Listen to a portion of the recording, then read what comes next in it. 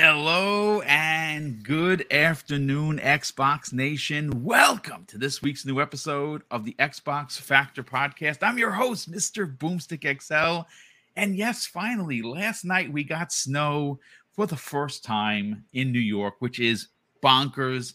It makes me worried about global warming that we got our first snow when the winter's almost over. It's just been crazy here in New Rochelle, New York. But last night, Mrs. Boom and I, you're not going to believe this, we were up past 3 a.m. playing Baldur's Gate 2 Dark Alliance. And wow. I mean, we used to do that on the PlayStation 2, I believe it was, with Baldur's Gate 1 and 2, Champions of Norath 1 and 2, two of our absolute favorite RPGs of all time.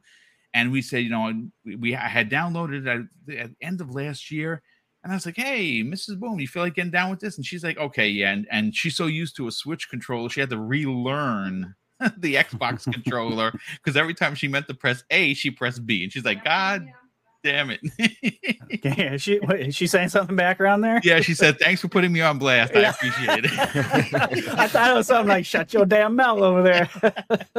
So, yeah, we did something that we haven't done in a long time, and we're paying for it because now we're dragging our wagons today. But we're here, folks. We have a lot to get into, some of which is going to be a bit spicy. Honestly, again, I don't like doing negativity. We certainly don't like to sell negativity on this channel. We're all about gaming and community. Mm-hmm.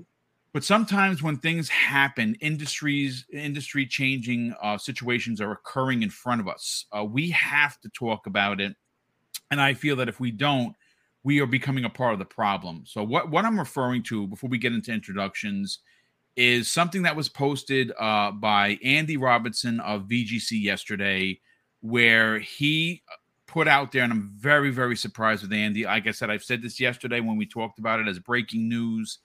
I like Andy. I think he is one of the finer journalists. He has a significant amount of journalistic integrity, and that's my opinion. If you don't agree, I understand, but that's how I feel. I really, really like VGC. I think they have become one of the, at least for this channel, one of the prime locations where I get my gaming news, and I'm usually very happy with what they put out there. But recently, they kind of have joined the hit parade when it comes to anti-Xbox content. And I hope that this isn't a running trend that is going to now see this the website transition into the IGNs and the Kotakus and the GameSpots of the world. I don't like those sites anymore. I used to be a big fan of them. And I think that when the clicks needed to be clicked, it was very easy. And I said this in the green room. For some reason, even when Xbox does good, they're doing bad. And it's frustrating. It's a bit frustrating because, they are one of the few platforms that look and give back to their community, not only in games, but how their people there interact with us.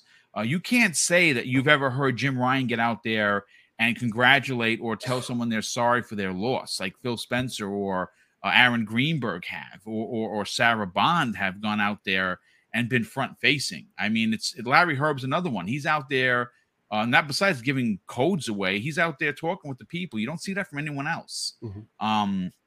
But let's get into the introductions. And I want to speak to everybody because no one here was able to give their opinion on a podcast, at least not that I heard of. So before we get into it, let's introduce Daniel McGee. Daniel, how you feeling, brother? Welcome. I'm feeling pretty good. My allergies are going wild because yesterday, mine too. Yeah. Yesterday I woke up and my news report said it was 70 some odd degrees outside with dust, and I said, dust isn't a weather. And then I went outside and I looked at my typically black car, which yesterday was instead a shade of brownish gray. And I was like, maybe it is. Yeah. I've been dying ever since. How are you guys doing? Yeah, well, I'm sorry to you that your car changed colors, and that in Texas, instead of it being sunny and clear, you have sunny and dust. Yeah, that's real dustful yesterday. Not good for the allergies for sure.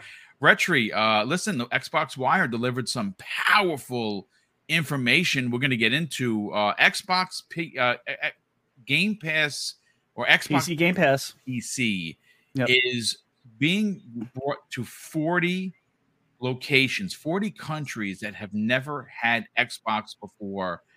You think that is a sign of something special to come. We're going to get into that. How you feeling, brother? Welcome. I feel great. Boom. Happy to be here. Thank you for having me as usual. We got a great panel. I'm happy that Steele is here as well, because he'll bring the spice just like me. And he likes to say it how it is. So as all these guys do. So I'm excited. I'm excited to talk about today's topics. So let's just get into it. Let's go. Yeah, absolutely. And Skullsy TV. Well, first of all, brother, thank you so much for joining us. I honestly was hoping that when you arrived here today, we would have in tow the actual dates given to us by Bethesda or Xbox or both for the expected Starfield, showcase, where they're going to give us the actual release date, show us some gameplay, get some information from Todd Howard himself. That was the rumor that ended last week, and it was from a lot of people, including Andy Robinson, for that matter. He said that it was imminent that we would get that information. Unfortunately, that has not been the case so far in the first 2 days of the week, and of course, that could come tomorrow, Thursday, or Friday. But we will get into what you expect or when you expect this to happen. How you feeling, brother? Welcome. Yeah, thanks. I feel awesome. It's like back in the Army again. Hurry up and wait for this Starfield showcase. But yeah, I'll definitely have some opinions today, especially in regards to Andy Robinson. I've been on a bit of a tirade about all that stuff yesterday, so I'll try to taper my spiciness a bit so things don't get too out of control. Listen, this is a conversational podcast. Be as spicy as a burrito, brother. We don't care. I have plenty of acid pills in the medicine cabinet. But listen, Steel Rain, what's going on, brother? Great show.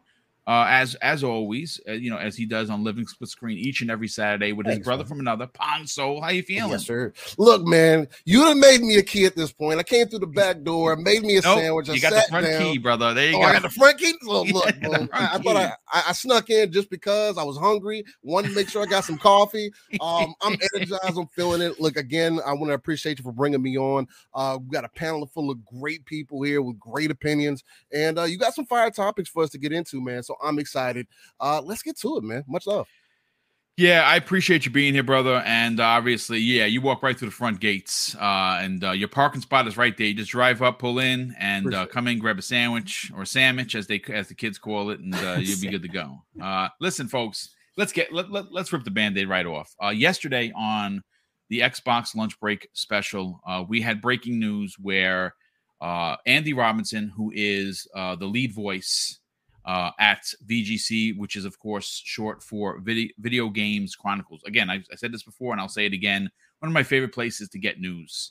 I like the way that they report there. I do really, really enjoy the way they write.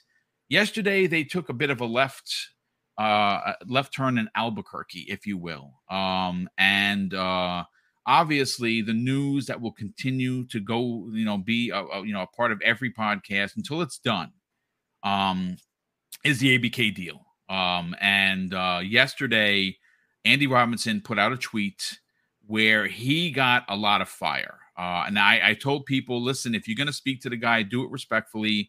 Don't come at him. He's not, he's giving you the information according to the quote unquote pundits that he's spoken to within the industry.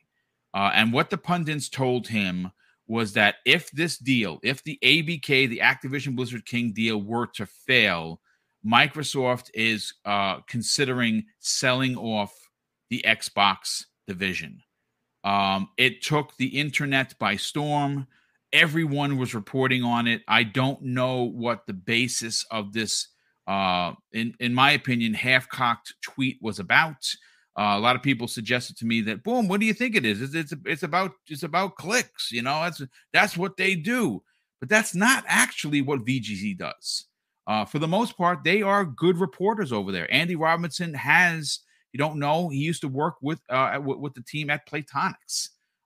He has development chops. He also has significant connections in the industry.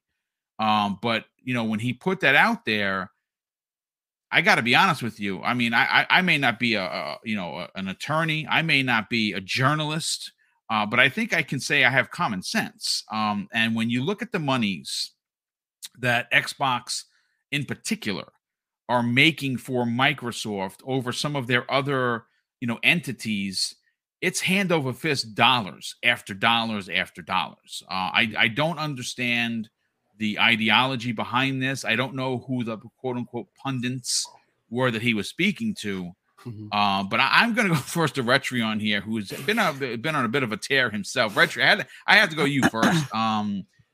We saw the likes of Jez Corden, Rand Althor, Tom Warren from The Verge come out almost instantly and just blow up his spot. I don't understand the motivation for this kind of a tweet. Let's get your opinion on this, dude. This is to me, it's a little shocking. To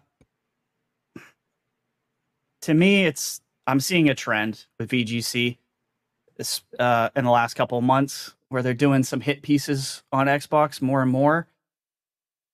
You don't put a tweet. You do not, Andy is no fool. He's not an idiot. You do not put out a tweet like that and expect to not get a lot of heat from it.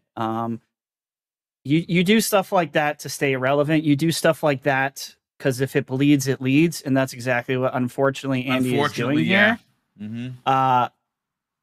I don't like it. We're running out of places to grab sources from that don't feel biased and don't seem to be doing constant hit pieces against Xbox. So I'm unfortunately, because I worked 19 years in the news industry and on TV, I'm not surprised by this. When anyone does it at all, it stinks. But the notion that Xbox would sell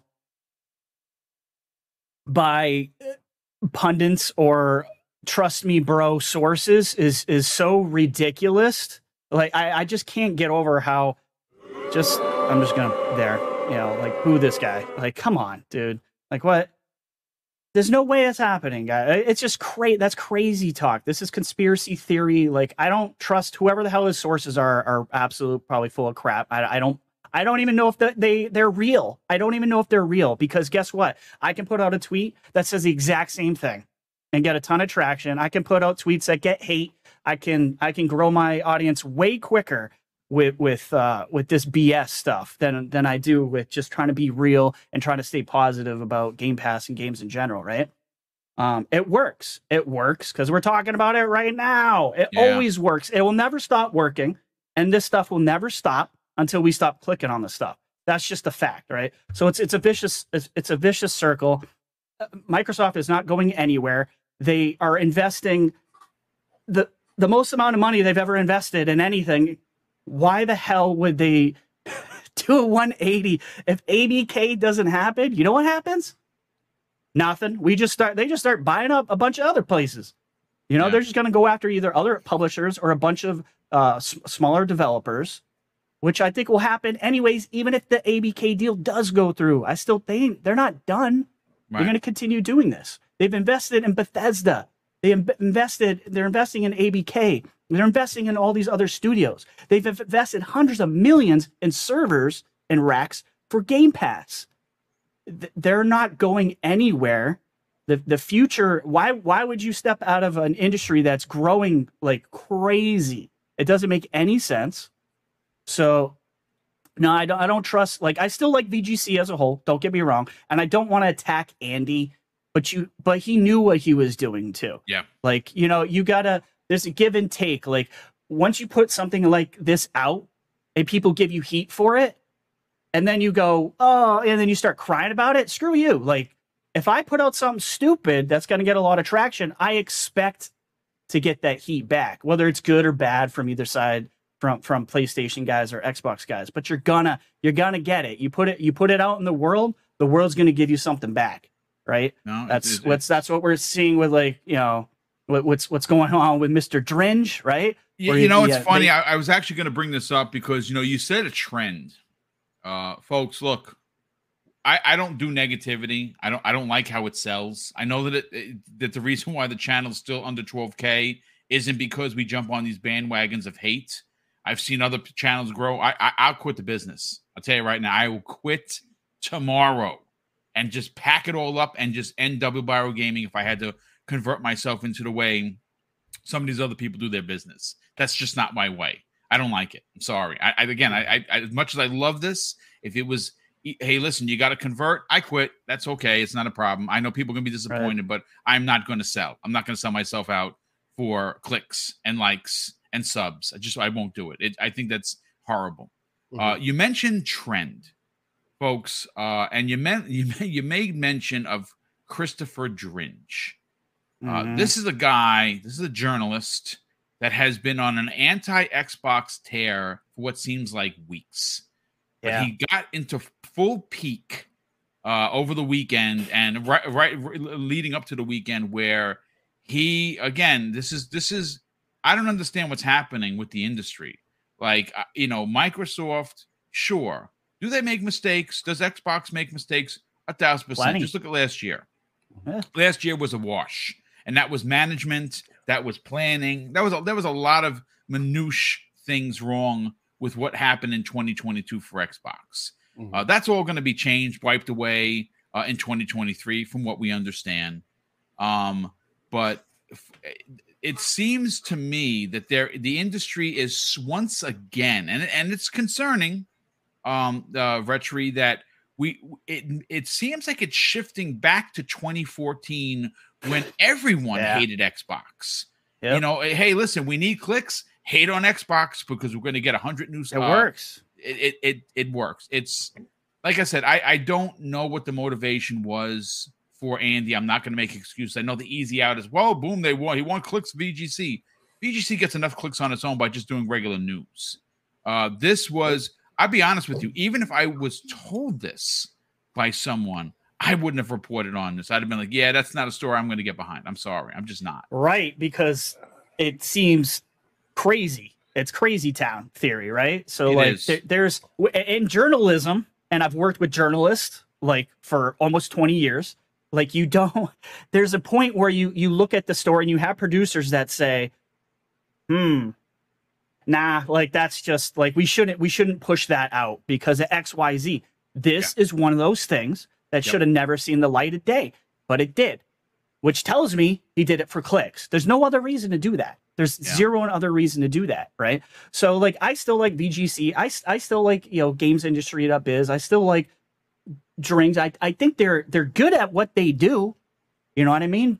And I know we're getting up on our feelings. I don't want to hate on these guys. I don't want to attack these guys or whatever. No, we don't. But we usually, don't my solution to the problem is to not click on their crap. Yeah. The only way I know about this stuff is, usually by guys like Idle and stuff like that, or other guys in Twitter that'll literally like copy and paste what's in the actual thing. I am not clicking on that crap because the second you do it, you become a part of the problem. You just gave them exactly what they wanted. You're part of the problem. Sorry. Yeah. Like, no, it just is what it is. Pragmatic Eagle, good friend of the program, says making the same mistake, quote unquote, over and over again isn't a mistake. It's intentional and or a bad habit. Yes. And Joe Dunmore says something funny. Microsoft is going to sell Xbox to Microsoft, and Sony's going to try and block it. Right. I love it. That's good stuff, Joe. Oh, my God. Listen, we got some super chats I want to get to, but I want to bring in Skullsy TV, who's normally very reserved. He's a very reserved man. Obviously, if you watch his stuff, and I watch it all the time, you very rarely see him get on his high horse, but I think we're going to see a change of that today. You've been on a bit of a tear yourself, Skullsy, and it's not because you're fanboying. I think that it comes a point where the disappointment just gets in the way. You expect better of others. I expect, look, I'm going to say this right now. I don't know Andy. He doesn't even follow me on Twitter. As much as I give, as I talk about his thing, and that's fine. I'm not offended at all. I like what they do over there. So, as if I give them business by talking about it on my show, then so be it. I don't need a pat on the ass. It's fine. But I hold Andy to a high standard. And he unfortunately failed yesterday. And he failed me as a fan. I was very disappointed that he would put that out there. And obviously, based on Retry's opinion, it was motivated behind clicks. I'm not stupid, folks. I love giving the benefit of the doubt, and I say this all the time. I'd rather give the benefit of the doubt than not. That's just who I am as a person. Let's hear what you got to say, Scalzi. This was a bit shocking yesterday, and obviously some of his peers immediately came out and were like, "Hey, dude, I don't know what you're hearing, but you should stop listening to them." Yeah, so I'm going to take this tactfully and carefully because I agree with you. We shouldn't attack anybody. I don't want to start mob mentality. I don't want people to attack Andy. And what I'm about to say is going to be based on Andy's actions yesterday. Old Andy, he's credible, good sources, good guy, good journalist. So anything I'm about to say is about new Andy because I think there is a new Andy now based on everything that happened. So what happened yesterday was ridiculous. I'm censoring words I want to say because I want to be family friendly, but to go out and say what he did and then try to say a source told him that this is the most polite way I can say this, a top tier disrespectful lie to the entire community. There are actual other insiders who came immediately out and said there is 100% no way a source told you these words. So that means Andy literally went on there, said something he knew would get people riled up, said something he knew would get some clicks, and he actually did so by claiming an inside source, a pundit, which is the incorrect term to use, told him this information. And then what happened? Other people came forward. They said, there's absolutely no way anyone told you this. And he nuked his Twitter account into private mode, and he's trying to take it all back a certain step. Now, I am not as familiar with Andy as some people, so I can't necessarily say how credible his past is, but it seems like he's pretty legit. But this type of thing is something I would expect from somebody on 4chan. This type of thing is someone I would expect from someone that goes over to Gaming Leaks and Rumors subreddit saying their grandpa is Microsoft and they told them this. This is something I would expect from low-tier, half-assed journalists who are in fear of not growing quickly enough.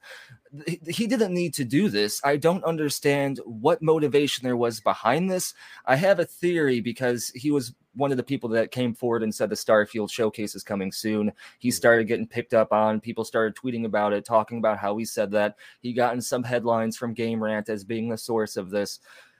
I don't think he had any source at all on this earth anywhere unless he's doing some Doctor Strange crap and communicating with another dimension where this is happening. No source told him this, period, because it's ridiculous to think that because of an ABK deal not going through that Xbox would then just say, okay, we're done, we're going to sell. The only meaningful explanation of this is he wanted to get some of that hate-driven clicks, but that's just weird because I look back through his old posts, he didn't seem like that kind of guy. So I am extremely disappointed, not only from a journalistic perspective, but also from a community member, because to lie to drive clicks is one of the lowest things you can do in this industry. And it happens. You know, there's been other big insiders who I won't name who have done that and have gotten called out on it. Before I would do a video on Andy's statement, I would do a video on the mating habits of snails. I wowould not give that any attention whatsoever because it's playing into the nonsense. There's so many things I want to say that would be extra spicy salsa. But what was he thinking? What was he thinking? He didn't need to sink to such low levels. He should have just said this is an opinion of his. He should have just said, I think Microsoft has a chance of selling if ABK doesn't go through. He could have done that. He would have still gotten plenty of attention, maybe not as much of attention as he did now. But look how bad it backfired on him. His credibility is now in the tank. Multiple real insiders immediately called him out on it, like publicly, and now his Twitter account is private. That is not the actions of a man who believes in his own statement. That's the actions of someone who is retreating from the front lines and trying to come up with a regrouping strategy now as how they can re-enter the industry. I was so appalled by this yesterday that ever since that tweet went up, I've done nothing but think about it nonstop. I've done nothing but just loathe on the thought that somebody could sink so low. Somebody with a following so credible would just do that. Like, it just blows my mind. This Xbox hate narrative has grown to the point now to where it's weaponized to the point to where people see it. It's the easy, low-hanging fruit they can pick and just hand out to people, and they'll love it. And it's tempting, I'm sure, for a lot of content creators and journalists to have an easy button, right? You hit the easy button, you get a lot of views. Sure, you're going to ostracize some of your community, but you're going to grow bigger than what you will lose by hitting this button. And Andy hit the button. He hit the button, and now he's running away from it. And it's embarrassing. It's cringe. It's dishonest. And that's basically where I got to leave it before I start getting into something that's attacking his character. You know what, dude? You just knocked it out of the park. I think that's how I'll say this right now. What we just saw were two professionals who don't have a professional title in gaming, right? We don't have titles. We are podcasters. We are community members. And you just saw Retri and Scalzi do not only the honorable thing, but do the right thing. And that's news to me, Scalzi, because I didn't even know he moved his account into private. And that's obviously because he set the internet on fire. Now, was that his purpose? Apparently so.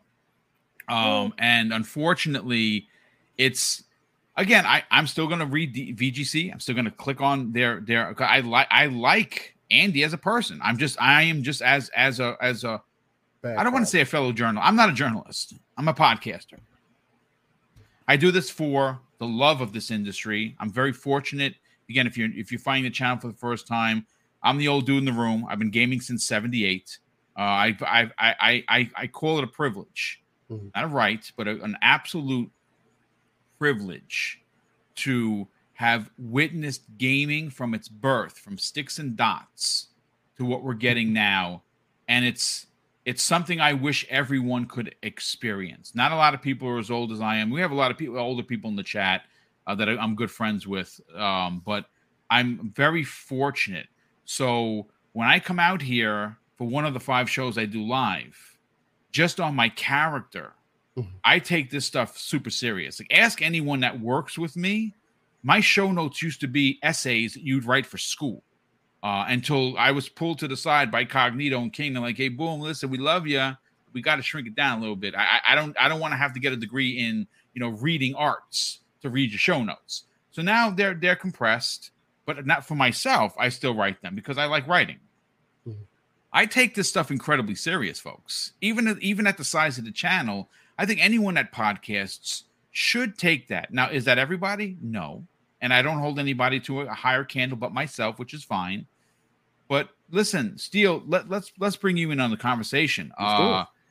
There was a bit of irresponsibility displayed yesterday by a lead voice of VGC. Now, again, I see a lot of people going back and forth. Well, Boom, you don't know if it's not true.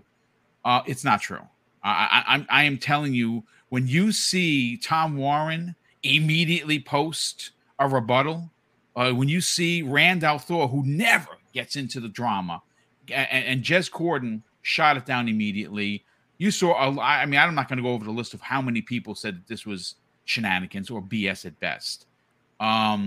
I understand it's a business. Steele, I'm not, again, I say this all the time, I'm not a boob. I understand we got to, these sites got to make money. They got to drive clicks to their site. But at the same time, there is something called journalistic integrity that seems to have been left off the table in the definition of what some of these people do. Christopher Dring being one of them. He works and writes for GI.biz. That is a prominent paper or website. I say paper because I'm old in the industry. And he writes, again, his opinion, he's entitled to it. But in the last week alone, that dude has gone on a rant on how bad subscription services are. And he's even speaking for devs. And I know he's not speaking for any devs that I know, because anyone that you speak to that has worked with Xbox, specifically with Xbox Game Pass, has nothing but roses for the whole scenario. So I don't know. Again, he's a fanboy. He has a voice, and he's been putting out hit piece after hit piece, and I expect that from him. When he writes something, I'm like, well, that's just Christopher Durang. That's just what he does. Andy's thing yesterday, very, very shocking. I'm interested to get your opinion on this.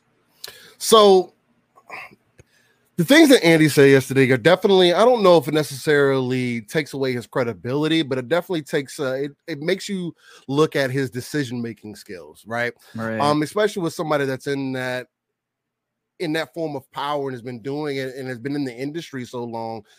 That's one of those things because fortunately or unfortunately, depending on how you choose to look at it, you can say that he was given that information by someone who is in the industry that may feel that way, and they could be friends, so that may have helped a little bit of extra oomph there with him. But overall, as somebody who's been in the industry and knows kind of how gaming works per se, I would imagine that once you're given that information, you sat with it for an hour or so and you would like, I just don't think that makes any sense. So that's why I personally would say, yeah, the decision-making side of it is extremely questionable. Now for Boom, I do ride with you in the fact that I do think VGC themselves have been, if any of them, one of the more credible sites. You talk about them all the time on Livingston Screen, all the time. Absolutely. Outside of things like LogNet, or if you want to go to Season Gaming or anything like that, with the community hosted sites. But as far as VGC goes, there are very reputable sites. So when you see something like this that is an extreme misfire, it can throw people in the flames. And then to add on with what you guys are speaking on, as far as addressing the Xbox hate or the Microsoft hate or whichever the case, that's just going to continue to be a thing because Microsoft is Microsoft. Unfortunately, Xbox is always going to get that side eye, and that's something that I have since Microsoft had created Xbox, and they've created this whole online gaming thing and just their aspect on how they're trying to make their own mark within the gaming space. I've always held a special part of myself for Microsoft because of those facts, right?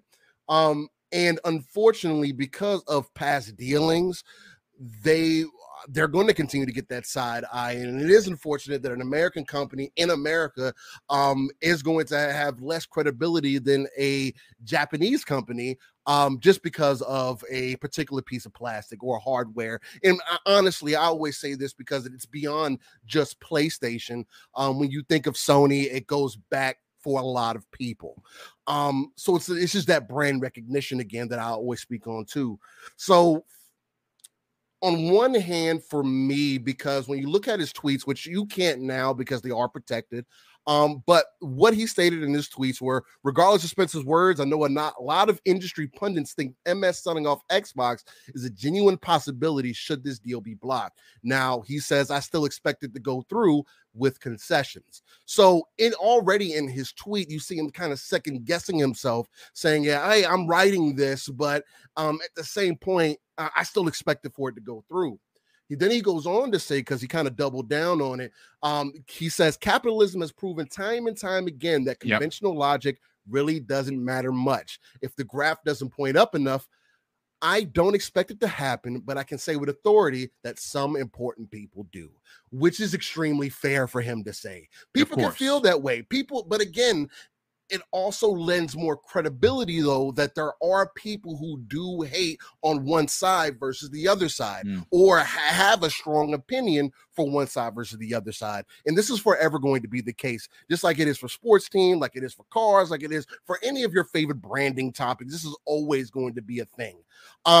Again, the main thing for me is just his decision-making skills in this scenario, because it's like, man, if you really literally just sat there with that information for a second, and man, like, I'm the top guy at VGC. I think I know the industry a little bit. I'm not really biased to one side or the other, quote unquote, at least I shouldn't be. And I just don't see Xbox shuttering its doors because of one deal, right? Now, again, not saying that it's not a possibility, but just using a little bit of common sense, it's very unlikely in my personal opinion, which is why I have to agree that it just wasn't the smartest thing for you to make these statements. Now, with that said, there's another side of that conversation where there is, because I play two sides of this, right? Because I've come up with the internet. I understand how the internet works. I understand how the people talk on the internet. And no matter what I say, if I believe in the things that I say, then there's no reason for me to hide my account. There's no reason for me to go cower like a dog now in a corner, and you know, get up in a ball and cry for my mommy and block all my social media because people are all of a sudden attacking me for an opinion, or of something that I felt I was important that I was being told. That, right, like Daniel mentioned earlier, and Rich, you hit it on too, is that tells me that there may be something deeper rooted there, and you could have possibly done this for another reason: clicks, attention, and maybe your site didn't get the necessary traffic this month. Because as much as we might appreciate VGC as a gaming conglomerate, more so an aggregation for pulling news in, maybe not a lot of people are coming in, and maybe this we don't know their numbers, right? I don't know. We have no clue what their numbers are. So exactly. So that could be a high possibility. Again, I try to look at it from multiple facets because people do crazy things all the time, especially in dire situations. Not saying that this is the case, but it can. But there's a lot of credibility there that says, I don't know, man. What were you thinking? And is there something else going on behind the scenes? Nudge, nudge. But you know, come talk to me in the DMs or something. I don't know. That's just kind of my thoughts on it. It's like a judgment thing, you know what I mean? Right, I think it's more disappointing. It was just a bad judgment call, I think, by Andy. I don't want to say he's a liar, you know what I mean? I don't know if I necessarily do believe it, but it's more like his judgment is now, his credibility is a little hurt here, I think. So yeah, I'll say this: I've gotten lots of tips, folks. I have a particular source that gives me stuff all the time. Mm-hmm. And some of the stuff that I've sat on, I got that spider sense feeling. Like I get it, right? I get this piece of information and like, boom, this isn't a trust me, bro. This is someone like legitimately, we talk in DMs all the time. He has incredible sources and he drops stuff, not a lot of things, but he drops some things in there. And some of the things that I could have broken, I was slow and I was like, yeah, I don't know, man. This is, whenever I get that feeling, I just rather lose, folks. I just rather lose, and I have. I've been given information before on something that someone else would break, and I could have broken it. And I'm like, yeah, well, you know, it probably would have garnered some significant movement for the channel because we're closing on 12K. A lot of new faces here, which is great. I love it. If you're not subscribed, please consider. We are 168 subs away from 12K. It's not a lot. Nice. If you want to help us get there, would be greatly appreciated. Love to hit 12K. I've already scheduled, or I put out there to the ether that we'd like to hit 15K this year. I don't know. It's a lofty goal to get 3,000+ in a year, but we're doing it the grassroots style, and hopefully people come along for the ride. Daniel, I want to go to you on this. One of the things that's most interesting about gaming reporting or gaming news, specifically with the age that we're living in, is information is readily available at a click. You can find numbers, you can find stats. Shout out to Alexio Greek in the chat, who dropped a really interesting tidbit. He said that in 2021, the Xbox division made record profits, like record profits in 2021. And he probably knew that as being a fan of Xbox, or maybe he looked it up by just clicking in how much money did Microsoft make in 2021, right? Or Xbox. And the information was there. They not only won Publisher of the Year, but they were breaking records internally for game sales and subscription services and engagement and things of that nature. All the important things that make you a lot of money in the business. I'm sure Andy is well aware of this. I'm interested to get your take. Everyone has had some really great points, but I'm interested to get yours. I mean, were you a bit taken back, considering the status quo that is VGC? Because I've said it before. I'm hoping at some point that they get as big as IGN, just not in the way that IGN has gotten big by using hate and hate mongering as a tool to gain people to click on their site. What are your thoughts on this, Andy? I mean, Andy and Daniel. Whoa! Wait, you're Andy? Oh, the matrimony I shouted him out. Sorry, I've been sitting here. We're hearing you guys bash me this whole time. I won't talk about it too much because I don't know. There's a solid chance that we've already given it more time than it probably deserves. But it is that thing where it's just like, if you post something and you're like, "Hey, I'm pretty sure this is true," and then basically every other journalist in your comments is like, "It's not though," then you probably not doing something right. I don't know. Like, I feel like it's just sort of normal to want to double check your sources before you post something like that. So. But there is definitely that situation where, people just want to post things that'll get clicks. And this is definitely going to get a lot of clicks. And, it is a unfortunate reality of the matter that, posting things that are anti-Xbox tend to get a lot of those clicks, right? And I do think that that's going to start turning around with Xbox sort of making a push in this new generation to have a voice in the games industry, because really the games industry has only been led by PlayStation and Nintendo for the last 20 years. Xbox has just kind of been around. So, I'm excited to see what it's going to look like with them actually having a say in what's going on. But that's sort of track record of people writing what are effectively hit pieces on Xbox, because if you just write things and you don't check your sources or anything like that, it's a hit piece.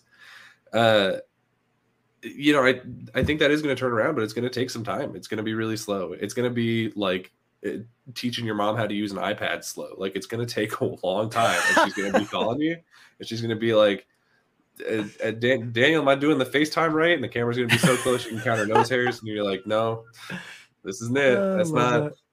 This ain't FaceTime. God. I don't know what's happening. It's funny because it's true. Yeah, it's good. It's a mess, and it's going to take a long time to probably sort it out. As far as being like specifically disappointed in VGC, I'm not really. I'm not surprised to see this sort of thing get published pretty much anywhere, because the fact of the matter is, like, it does get clicks. I've never necessarily understood why people do that. Like, I've never been one of those people who is out trying to chase clout or anything like that. And, you could say the same thing about leakers, and I've never really understood that either.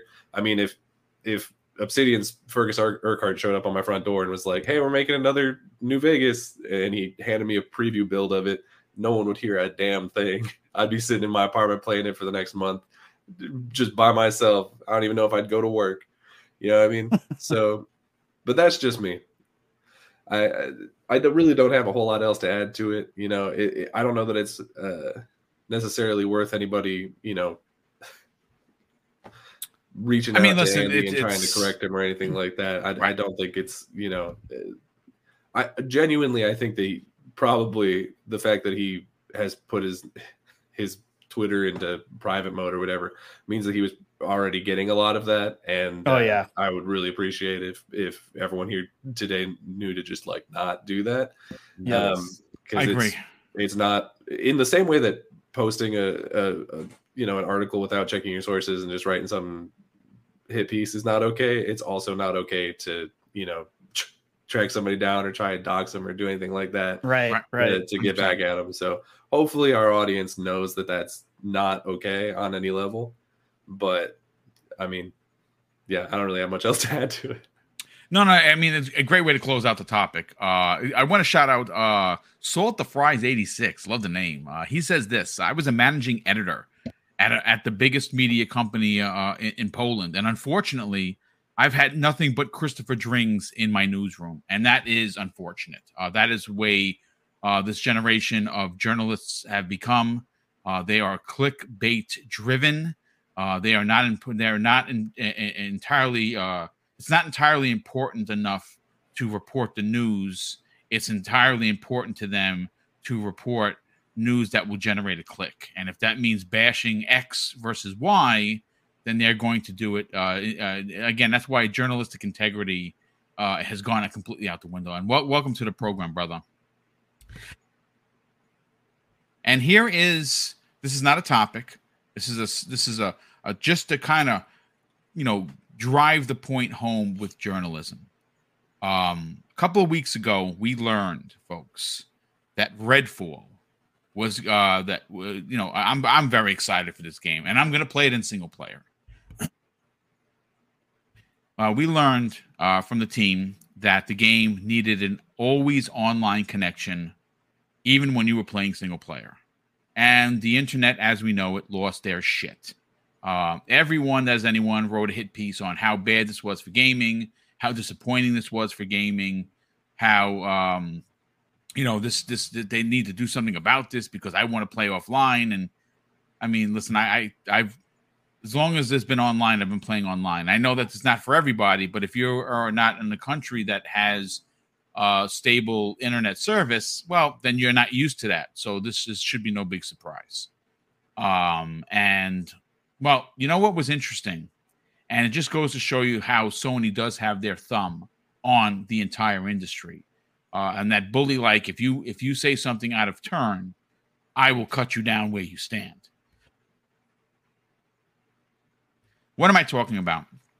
Well, we saw last week's Sony's State of Play. Now, it's going to go from a 1 to 10 for everybody in the community, whether you thought it was a 1 or you thought it was a 10. That's your opinion. I'm not here to judge it. But one of the games that we did see was Suicide Squad. Now, for me personally, it is Rocksteady. I am very excited that they were working on any game, to be honest with you. Though, after seeing the game, I'm probably still getting it. I don't know if I'm getting it day one. It's one of those games where it appears that during development, they kind of painted themselves into a corner.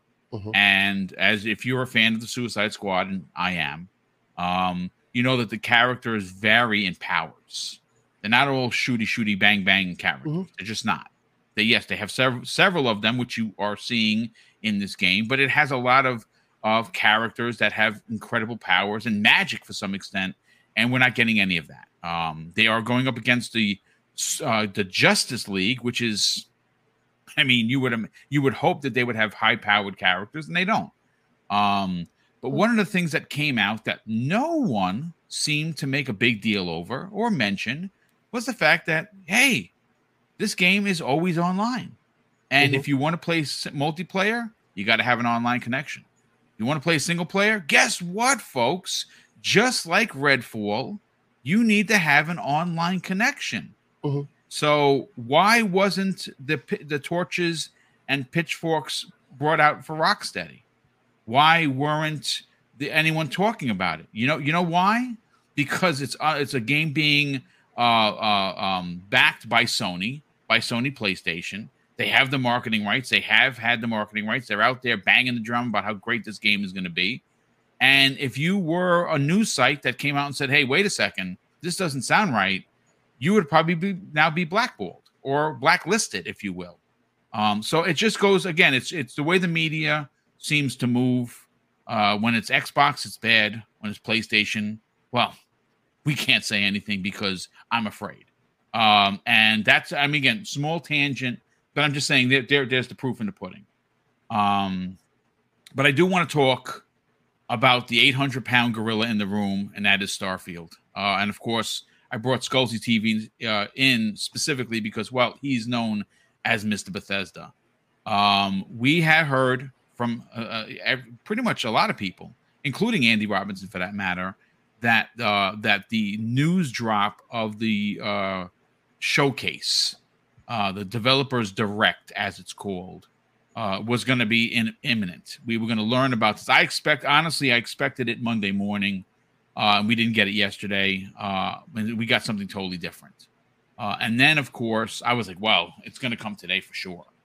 Because, they got to address this. They got to let people know. But that didn't happen. I'm interested to get what you have heard. We know that it's not coming in March. All the Marchers, hang your head in shame. I'm one of them. I thought for sure this was coming out in March. You know, it is what it is. It's not. I would have loved it to release in March, but it's just not. It's probably going to be, the rumor is June, the end of June, maybe June 29th. I've heard that number float around. It is as close to the end of the 12 months as you could possibly get. It's like on the edge of madness. You know, the 29th is the 30th. And if it comes after the 30th, which would be the 1st, it's off the cliff. And it would fall out of that 12-month, pattern or, ideology that Microsoft set forth last E3. When do we get this, Scalzi? Yeah, so to touch on things first, this is something a lot of the insiders don't want to get wrong. This is like the thing they absolutely don't want to put something out there and then have it not happen. Even if they did hear something and it changes behind the scenes, they don't want that to happen. They want to make sure they don't accidentally say something that can change or that isn't true. I've talked to a few people in DMs actually before Jez came out and initially said everything about the showcase coming soon. I didn't want to be the one to drop that first. so I went on Twitter and I did a little World War II song about people marching, and I put March in all caps, and it seemed like people picked up on it. But then Jez came out and said what he said on his show later. So yeah, I'm kind of hearing the same stuff other people are hearing. I'm not sure if I'm not supposed to say some of this or not, but I'm just going to go ahead and then open the door and say it. What I heard is there is going to be an Xbox Direct style event, and Starfield will be at this event. From what I understand, it's supposed to get announced this week. The showcase announcement is going to be this week. Bethesda generally does these types of announcements on either Tuesdays or Thursdays traditionally. I was expecting it to happen today because usually if you want journalists and news and content creators to cover the announcement, you want to do it earlier in the week, right? But it very well could come tomorrow because it's the first tomorrow, and for some reason they want it to be in March, the announcement. But what I heard is it's going to be an Xbox style direct event. Starfield will be the main squeeze of this event, and it's supposed to be mid-March. I'm looking at like March 15th or so for it. And we will get the Starfield showcase or the Starfield release date at this showcase as well.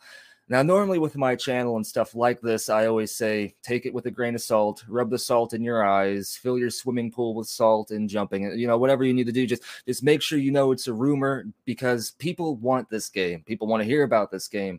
This is the game that will make the internet explode just because someone changed the code in Starfield Steam DB page. Like anything Starfield trends instantly. So Bethesda knows this as well. And Bethesda's actually playing with us right now because Bethesda Nordic put up a tweet saying something about April 21st, and then they got everyone excited. And then it turned out that it was a fashion show. And I actually said, why not just say it was a fashion show? I replied to them. And they replied to me saying, "What's the fun in that?" So Bethesda knows we want this game. I saw that tweet. With us. they know, and they're playing with us a little bit, which is fine. Let them have their fun. You know what I mean? But essentially, Bethesda knows people want to hear about this game, so they want everything to go perfectly. Especially with the trend of Microsoft Xbox hate. It's going to get thrown. It's going to get picked apart. Any little negative, even if there isn't a negative to really focus on, someone's going to find one somewhere, and it's going to be a 10-page article about it. So Bethesda wants to make sure that this is the absolute. Everything goes absolutely perfectly with this. But like I was saying earlier, normally, I'm like, take it with a grain of salt. But this rumor, I'm putting my chips on the table. I'm almost all in that we will get the showcase announcement this week, and the showcase will be in March.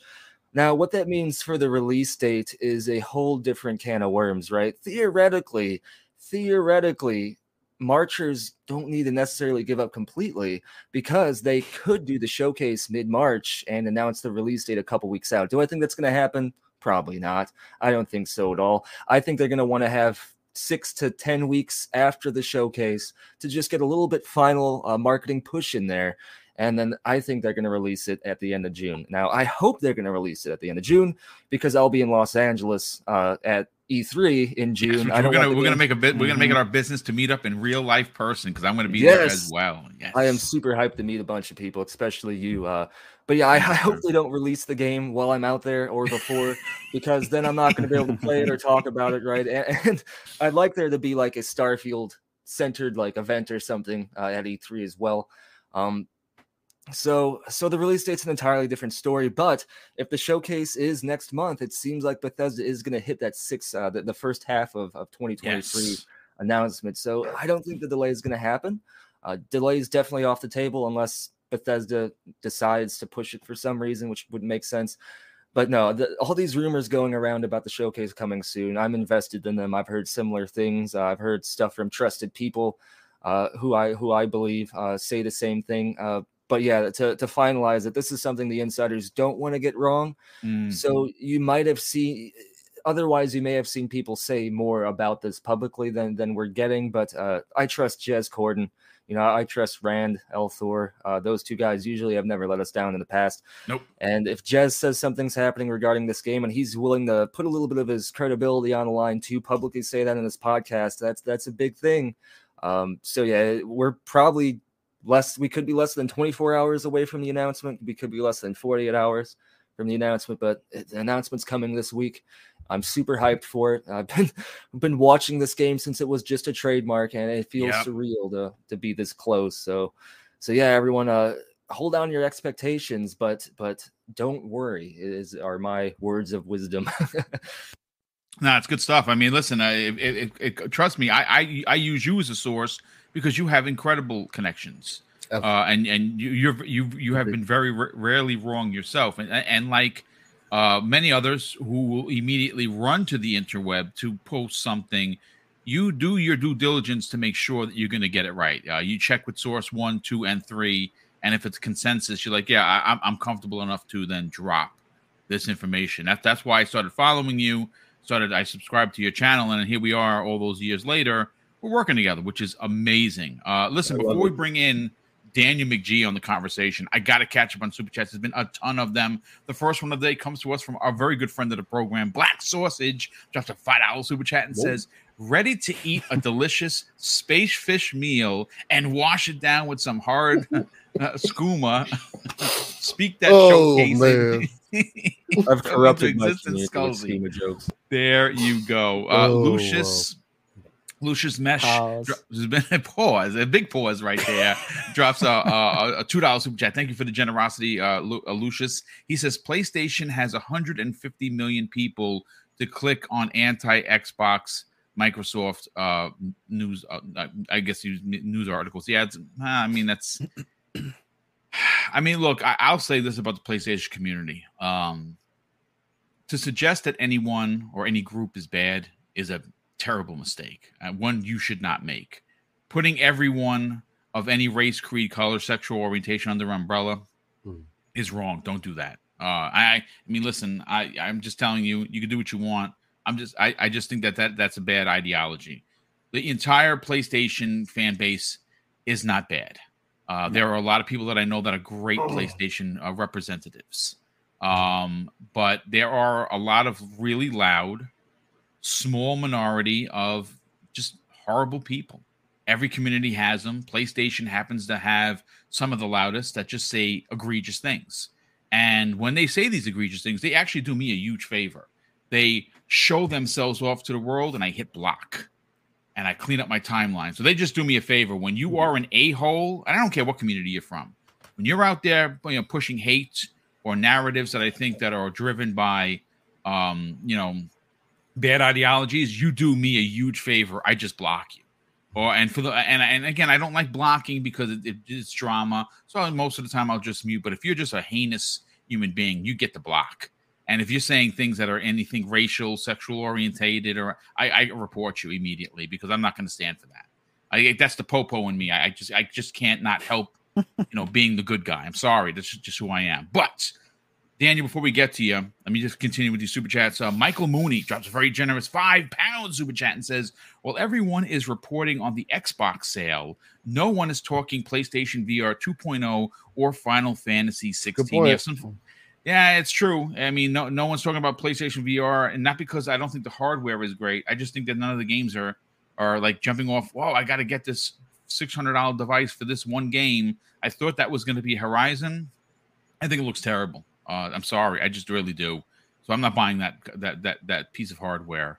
And as for Final Fantasy 16, well, if you're a PlayStation fan, good for you. I'm a PlayStation fan. I'm not buying that game.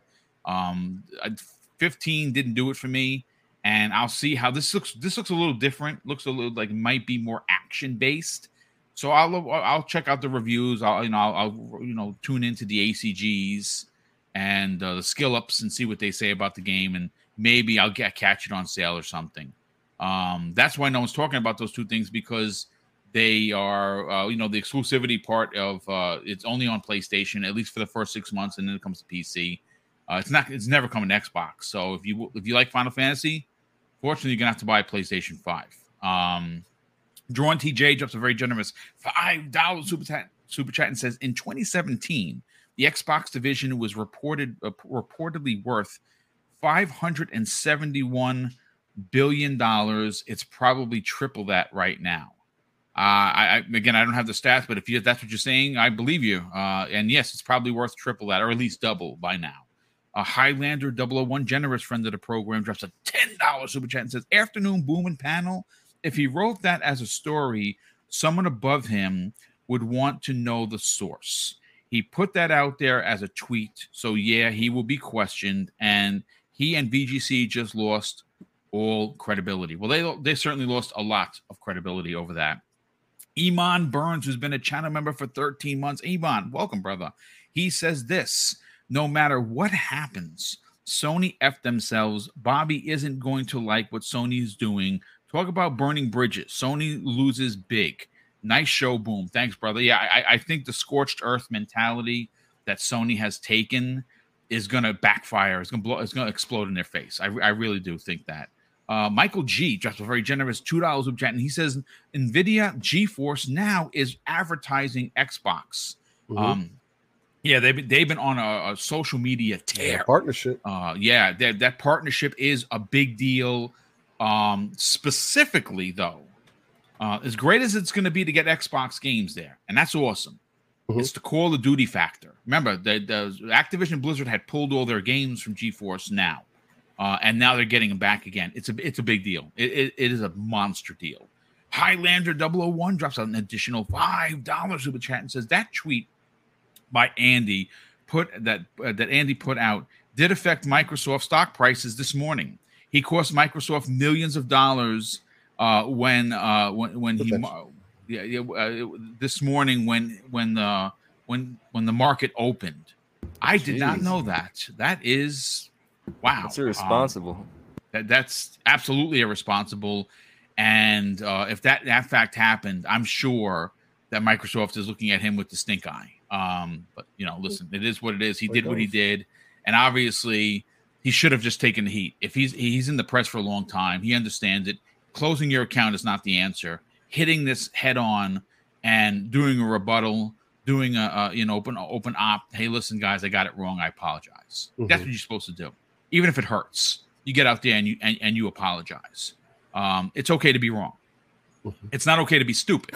Or just turn off your notifications. I mean, like, no. I mean, I agree. You're in the industry. You're gonna get heat. We get heat. I'm not shutting down my account. I've gotten death threats. For God's it's funny. Sakes. I don't know what I talked about. Registry. I lost like 20 subs. When I announced that I was 141 away, and now I'm like 170 away. People are like, yeah, I'm gonna get you. Boom. I'm gonna unsubscribe. Okay. I mean, what are you going to do?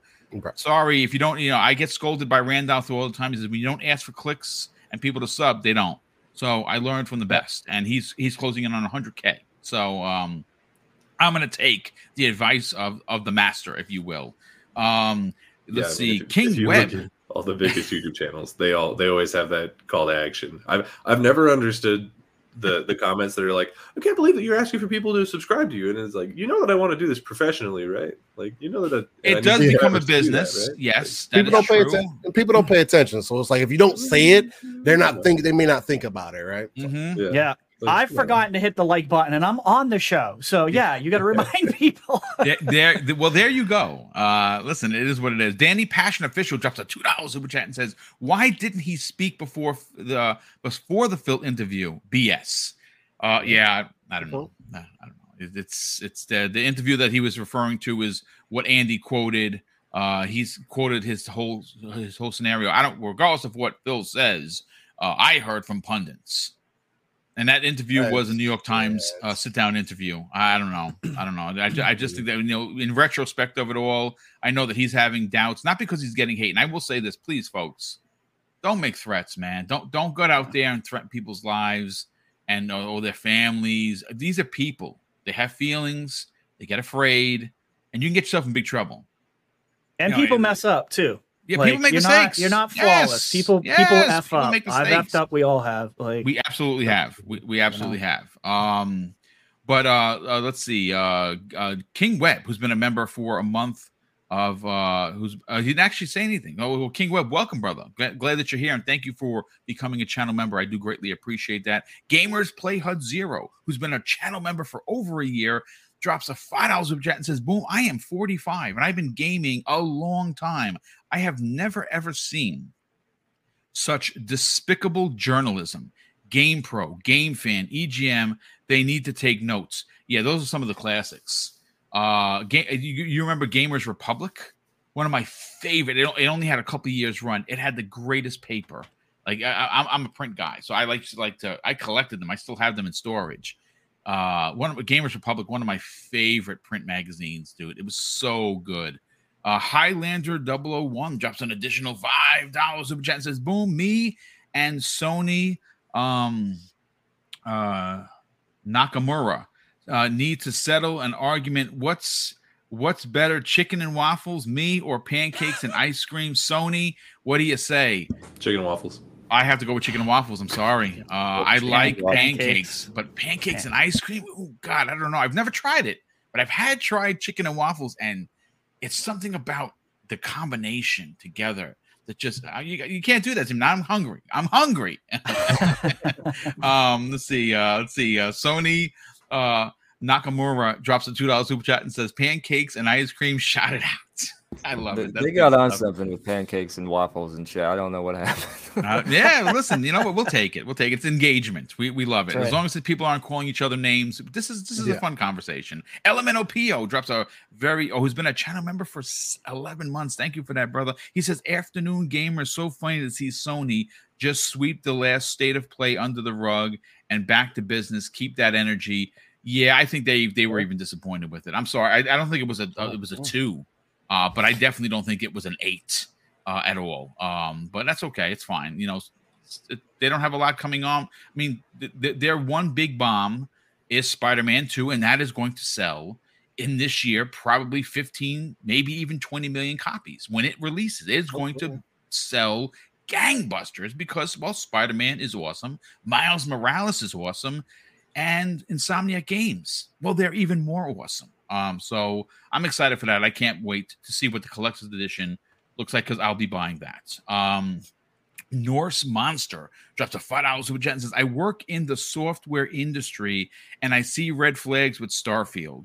Why hold on to a finished game this long when you're losing to PlayStation? I hope I'm wrong." I mean, I don't know if this, again, there's a lot of motivation. That's the other thing. I think that this game needs to hit, and I don't think Bethesda themselves want to rest on, well, it's a Bethesda game and it has Bethesda bugs and we're just going to, I don't think they want that. I think they want to come out with a product that is so to the nose on point that if you see a bug, you're like, wow, you're very surprised. You know what I think they want this game to run like? Hi-Fi Rush. Hi-Fi Rush. Oh my God, you did not go there. No, Hi-Fi Rush is by far a perfect game. It is literally a perfect game in every way.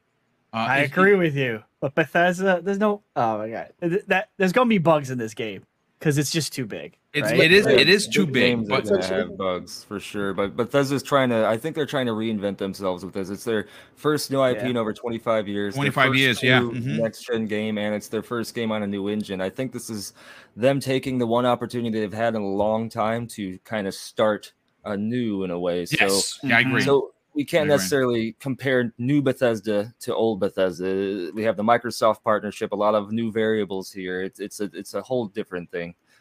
So we'll just have to wait and see, but yeah. I hope it's as polished as that game, because that's one of the most polished games I've ever played. And certainly so modern gaming for sure, online gaming for sure. No doubt about that. But listen, Daniel, you've been talking about I mean you, but all of us have been talking about Starfield to the point of nauseum because it's so important. It's important to Bethesda, sure. It's important to Xbox, absolutely, because it's an exclusive. But I think that ultimately it's important to the industry because it is, like Scalzi just said, the first new IP for Bethesda in 25 plus years. This is something that Todd Howard said he's been actively thinking about for decades. And here we are potentially having it release. My question is, when do you think we're going to get this information, dude? I mean, I think all the things people are saying about it being this week are probably pretty close to right. I mean, I don't have inside information, so I'm just going based on what I'm hearing from, Rand and Jez and all them. But usually when Jez feels confident enough to put like a window on it, especially one this close, it's usually pretty easy to agree with him on that one. Like he's usually he knows what he's talking about most of the time, and so I tend to believe that it's true. I think either this week or like early next week, maybe it spills over a little bit, whatever. And I'm excited for it. Like you said, I think Starfield is going to be a really big game. I think it's really important to Xbox and to a lot of people. For me, I think the thing I'm most excited about is for it to be out so we can start talking about Elder Scrolls. You know what I mean? So that's where I'm at. But also I want to play it a lot. So I'm just, I'm a big Bethesda stan. So I'm just here for whatever they're doing. As far as, someone said that it was the Starfield showcase may probably have some other stuff in it as well. I think it was Scalzi, and I feel like he would probably know, although I think he might be running that or something right now. No, I'm here. Oh, sorry, the camera's off, so I wasn't sure. But yeah, I think that's a great idea. Their developer direct was a really big hit. I think pretty much everyone who watched it came away extremely happy with that format. So I think that's a good idea for them. I do think that probably Starfield will get more time than any of the individual games that first one got, just because it's Starfield, and our boy Todd likes to talk for a long time about his games, so he's probably going to talk for 30 minutes or something about it. And I'll be there on the edge of my seat the whole time. I'm not going to pay for the whole seat. I'm only going to need the edge. You know what I'm saying? And I'm excited for it. I think that they're kind of riding the high from the developer direct because they put it out earlier in the year, and like I said, everyone was really high on it. And then Nintendo came out with their direct that everyone was saying Xbox should, mimic for the longest time. And they came out with their direct and it was fine. Like there was some good stuff in it. And then the State of Play came out and the general reaction to it seemed to have been that it was almost disastrous. I think it was kind of saved by having Resident Evil 4 in there. Although to be fair, I think everyone had pretty much already decided whether or not they were going to buy Resident Evil 4. And then Suicide Squad was of course in there. And, boy, that game don't look good. I don't know. That game looks like an absolute mess. This is a little bit of a sidetrack. I don't think the gameplay looks good. I don't think the dialogue looks good. I think that they're writing themselves into a corner narratively. I mean, we saw in the trailer, like the game is called Suicide Squad: Kill the Justice League, and in the trailer, we've already seen that they are not capable of killing the Justice League. Because I mean, spoilers for the trailer, I guess, but like Wonder Woman was in it and she took out the Flash for them. So like, I don't know. Like, if they can't take out the Flash, I don't know what the hell they're going to do to Superman or Wonder Woman if she goes eating bad. But, I don't know. It looks like a mess. And then they're like, oh, it's a gas game and it's going to be always online. And I'm like, okay, so now you're taking this game, you're putting it on death row, and you're saying, who wants to date this death row inmate? And I'm looking at it and it's like, it's not even pretty. It doesn't even look good. Why am I going to go to death row to hit on this ugly chick? Like, that's not going to happen. The game has been in development for 8 years, folks. So there's been a lot of change over the course of the 8 years. Yeah, I mean, I don't think it looks. It's certainly not the worst thing. Myself. You might be on this. You might be on this island all by your lonesome. I like it. So all right, yeah, we get a second one. Okay, good. I'm out for it. I mean, really hope that game comes out. The whole conversation. Really liked it. I really hope that it comes out and everyone loves it. I don't think that I probably will. I hope I'm wrong, but it is what it is. Somebody earlier, actually, while we're on the topic, brought up Final Fantasy 16. I think it's really weird that wasn't at this state of play because we only know about 2 first-party games that are coming to PlayStation this year. Wow, and I know Final Fantasy isn't first party. We know Spider-Man. We know MLB, although MLB is going to be a Game Pass, which may as well make it an Xbox game at this point because it's launching basically for free on Xbox, and you got to pay $70 for it on PlayStation, which is so weird, so strange to me. That should have been in their service. Again, it's to me, it's a big. That's one of those things that's a bit of a miss. But again, that's a conversation for another show. But yeah, just because somebody earlier on a super chat said that nobody was talking about Final Fantasy 16, so I'll talk about it real fast.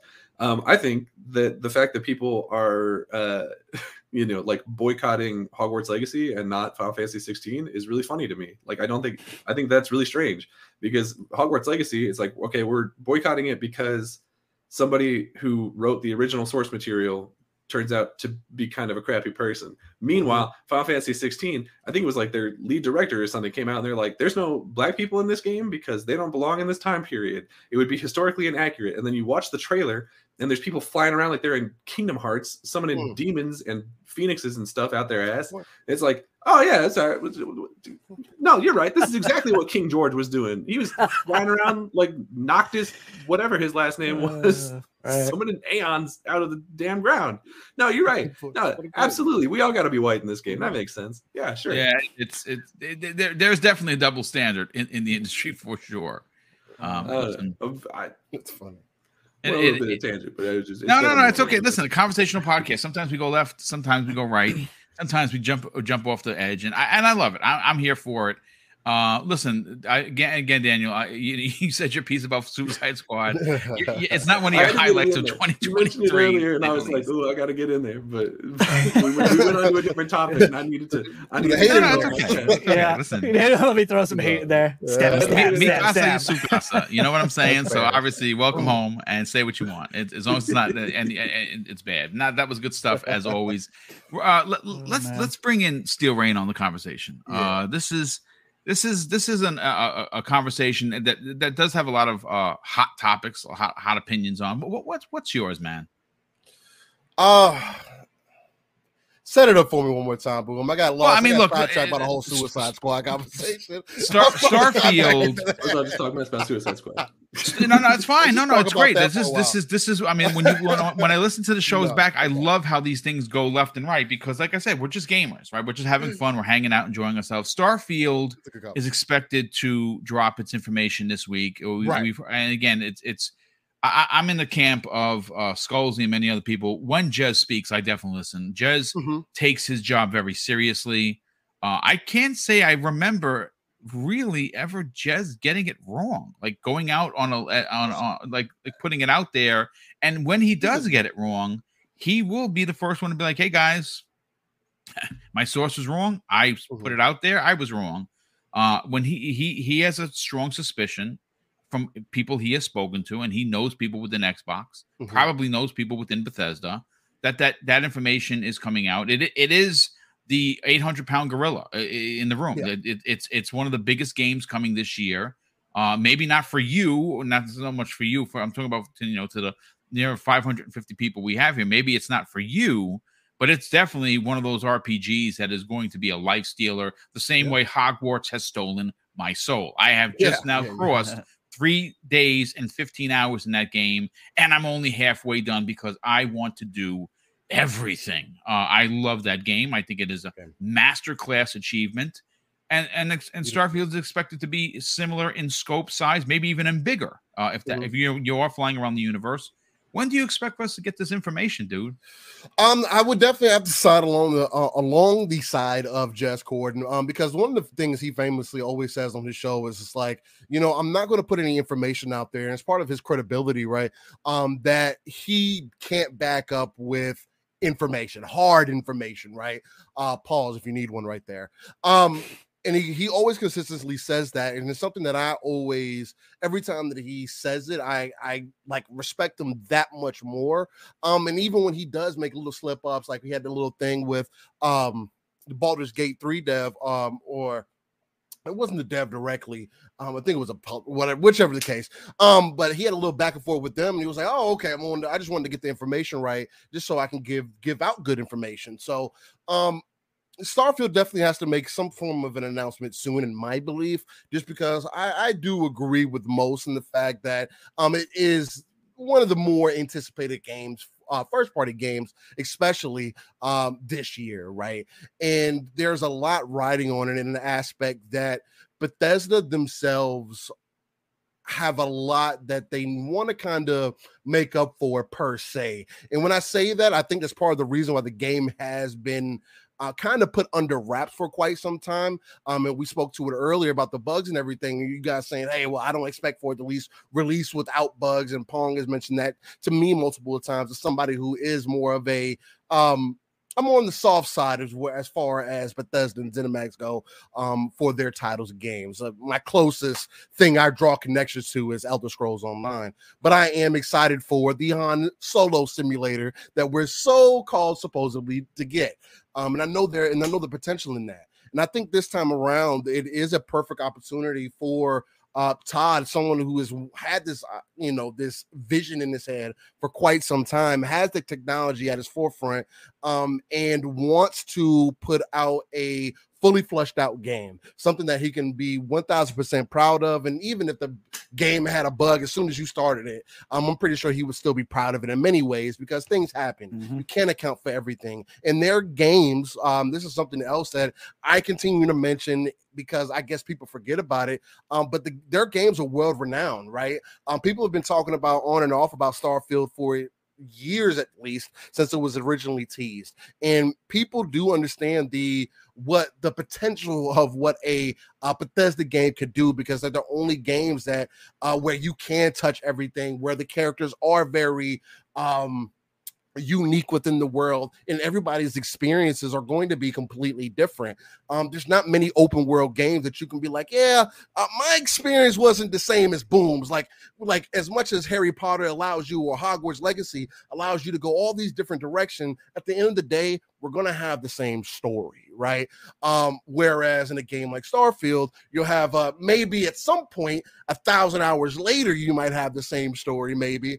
But even then, there's so many things that send you on these side quests and these side paths, and maybe you don't get the same. And we won't find out for, I'd imagine, quite some time before somebody gets to the end of it. But I'm looking to hear more news about Starfield soon. Again, I'm going to continue to ride the March train until 3/23/23 goes away, as the Oracle, as Pong likes to call me, because, again, I did bring up this date 9-10 months ago. You sure did, on Living Split Screen, mind you. Yes, on Living Split Screen. Just based off of Bethesda and ZeniMax's history, right? Here recently, Pong has been drawing attention to the game Obsidian.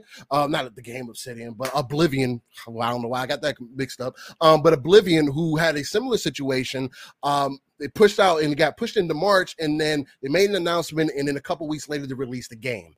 So it's within the wheelhouse and within the realm of possibility.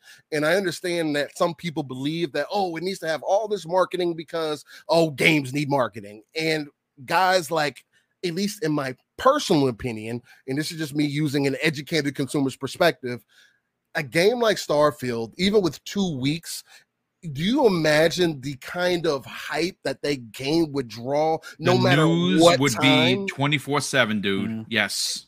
consistently until the game is in people's hands. So it's one of those things like, no, I'm not expecting a shadow drop, and I don't know where that came from, and I wasn't expecting necessarily a Super Bowl announcement either per se. But as much as we talk about the marketing side of Xbox, I do want them to be more creative and more forefront by putting this information in front of the people, because you can't on one side say, oh, we're trying to reach all these people, and then on the other side say, oh, maybe we'll do it. We might do a show about it.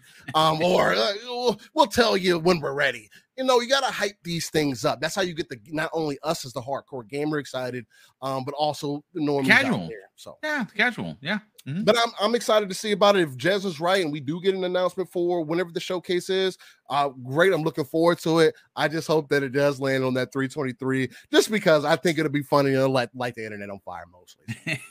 I love it. Listen, Retro, let's get you on. Look at for you personally, you run an incredible website. The website, you do a YouTube channel. You do videos every day for game. For Game Pass _daily. This is going to be a big story for you.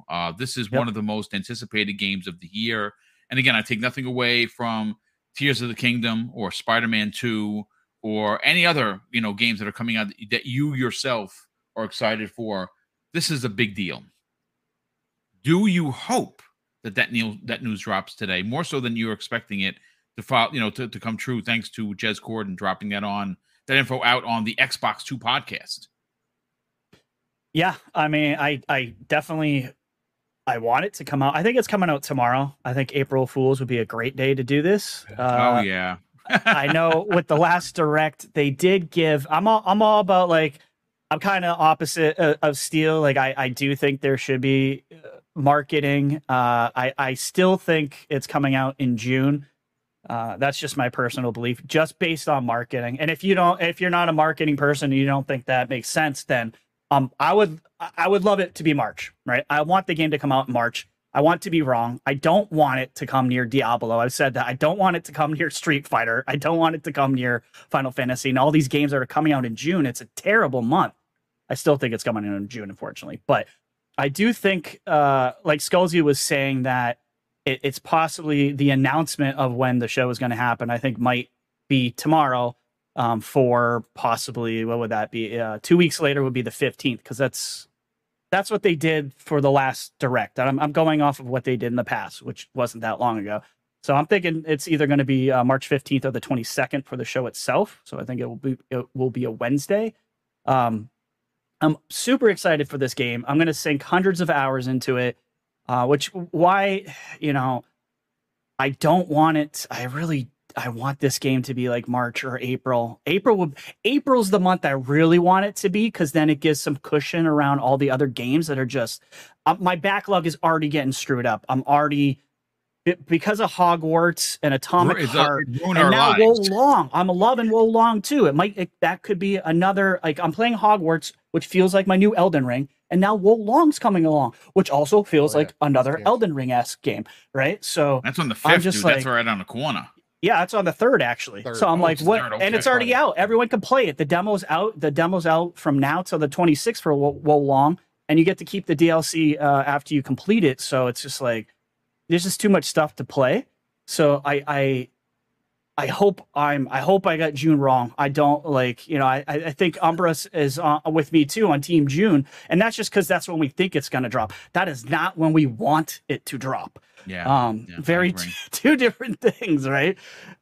So hopefully, a lot of us thought it was going to be last month when they were going to at least announce when this was coming out. Too. So I think it's I think it's soon. Sure. I think it's time. They've obviously been in polish mode and polish phase forever. And when I didn't mean to laugh at your earlier with your reference to Hi-Fi Rush. I just think Hi-Fi Rush is like perfection. It's so polished that I just don't believe that a game of this scope, no matter how long you work on it, can be polished. You're gonna get stuck on a rock somewhere, right? Like something's gonna happen. Just like Atomic Rush, I'm seeing all kinds of bugs.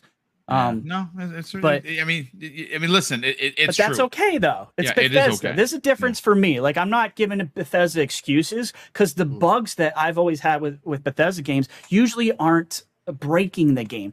Right. That's when I get annoyed. If it's something funny where the guy you hit a guy and he flies out of a level, into outer space. I love that. Like, yeah, he flies you into record eternity, that, you put that on Twitter. The sun, exactly. That goes right onto YouTube, right? So, yeah, I'm looking forward to this game. I think it's the show is going to be mid-March, so I'm with Scalzi on this one, and it's just hope and pray it happens. Yeah, me too.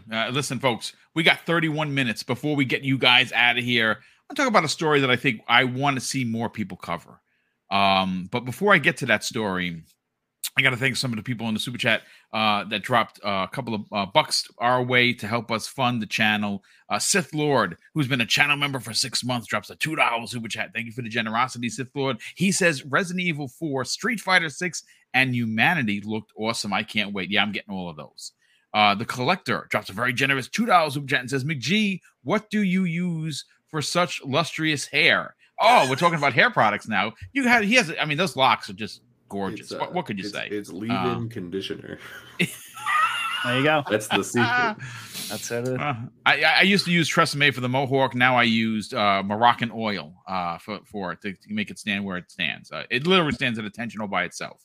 FYI. So that comes the way of the I love it. The Collector. Then we also have Kev Jr. 33 drops a very generous $10 super chat. And this is super cool. He says he's a 47-year-old gamer. He's a retired New York City police officer like myself, Brooklyn born, and you in the panel always spot on. Great analysis, energy, information, best gaming channel today. Remember, Game Fan and Next Gen Magazine, keep up the great work. Game Fan also had amazing paper. Like, it just was, it would shine as you were reading it. And thank you for your service, brother. And thank you for the very kind words. That is pretty awesome. Pragmatic Eagle, generous friend of the program, drops a $10 super chat and says, these publishers want worldwide money, but don't want to show worldwide respect. Play what you want, but the message is that this BS is okay, and you continue to support those publishers.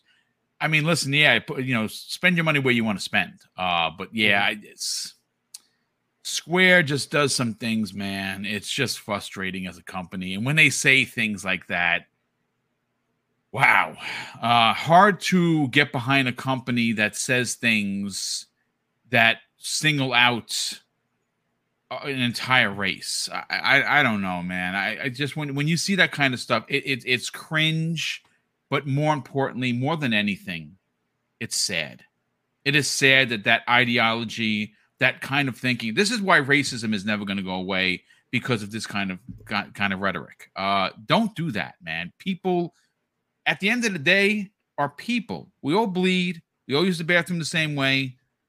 Your skin color shouldn't matter. Your sexual orientation, your religion, none of that should matter. You should matter as a person. And how you conduct yourself around other people is incredibly important. So don't be a jerk. And I don't even know what to say about Square Enix's behavior. I feel like when they do things like this, they're basically putting the for sale sign or or foreclosed sign on the front of their offices. Like, I don't understand the behavior. I mean, don't they have marketing? Like, if I'm their marketing person, I'm keeping Tums next to me because I have Ajita each and every day. Because I'm like, my God, what are you doing? Don't speak. Let me see what you're gonna say. Write it down, and I'll make it make sense. But just don't say that. I don't know. Can I say one more thing about that, actually? Oh, please. Yeah. So I think the excuse that they gave for that was they were like, it's historical accuracy. Like, it's gonna take place in a Europe-based place. And I was like, first of all, if that game comes out and the country that you play that game in is called Britain or is called France, I will be shocked. I'll be absolutely 100% floored. So as soon as you start calling your country, some fantasy, like Final Fantasy nonsense, you can just make it whatever you want. Also, it's like, if you're going for historical accuracy, like, so little of what you're showing in the trailer. Like, you got people riding around on chocobos, you got people summoning aeons, you got people flying around like they got There's nothing historical accurate about it. Like jetpacks and stuff. Like your world, yeah. Like I what love a when weak Napoleon excuse. rode his They're jetpack like during- you're not during allowed the to be in invasion. this new Final Fantasy game unless you look like this. It's dumb. It's Right? it's Alexander it's the a dumb Great ideology. jetpack. It is. Unless you it's look just- like Jesus with beautiful long locks. Oh my God! Listen, the super chat comes in from Pixelbit G, generous friend of the program, good friend, great friend of the program. He says right now Starfield is #1 on Steam. Like right now, that's not a surprise. But listen, let's move on to the last topic of the show, folks. This one excites me as a fan because we as a fan base that has access to something as industry changing as Game Pass or Xbox Game Pass. Some may say that, we don't, or, we're spit spoiled, right? Like we don't really, like I talk about Game Pass. And again, folks, Microsoft barely knows who I am. Yes, I have connections in Microsoft, not as big as you would imagine. I wish they were bigger.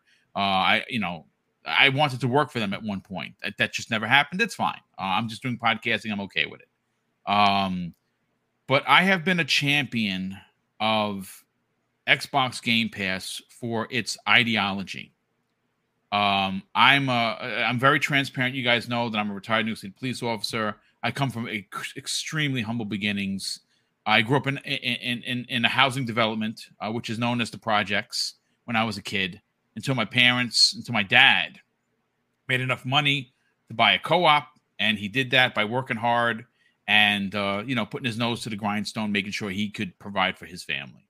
When I think about Xbox Game Pass and what is available in it right now, for some people that do not make six figures, that are not making high salaries, who have kids that want to provide for their kids, there's nothing more enjoyable than seeing the smile on your kids, whether it be your actual kids, your nieces, your nephews, your neighbor. There's something magical about gaming. And what Microsoft and what Xbox does, and you'll never hear me not say this, is allow for every financial station to be a part of the conversation. That is very hard to do in the world that we're currently living in. And they figured out a way to do it. They figured out a way to make it profitable for the company and for their investors. And they're continuing to add to the conversation.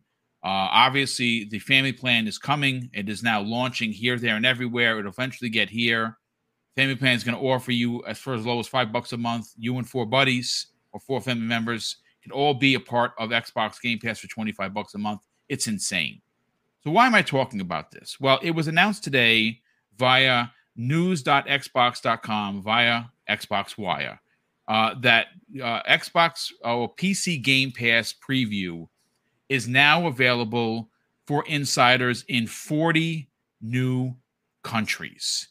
That is massive. These are countries that have never had Xbox, and they have now been added to the gaming world. It is a massive triumph for Xbox. And I have all of the. I'm going to put this in the show notes. So if you want to see every country that has been added, I don't want to read every country because it's just too long of a list. It's 40 countries that have been added. I do want to read the small press release from Jarrett West, who is the CVP of gaming marketing at Xbox. This was posted last night or this morning, very early this morning at 12:01 a.m. And it says, as part of our mission to expand the joy and community of gaming to every player in the world, we're excited to announce we're bringing a preview of PC Game Pass to 40 new countries for the first time ever. I think this is a big deal. I think it's something to be talked about. I don't know how many shows are going to talk about this, but I felt it necessary as being a fan of the ideology of what Microsoft and Xbox are doing for the gaming community. Let me just continue reading the press release, and we're going to get everyone's opinion on this, and we'll get everyone the H out of here.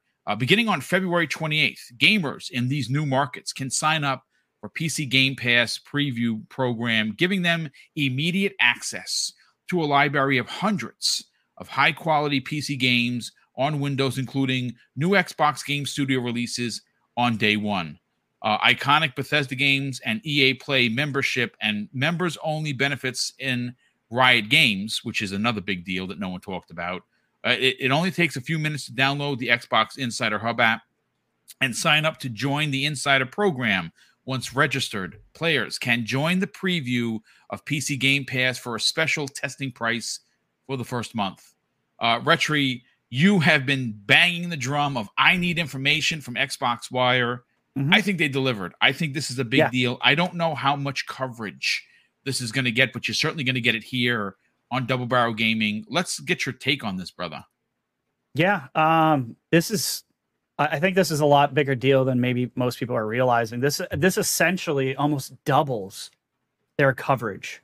That's how little of countries they were actually in before. Yeah. So this, now they're at 86.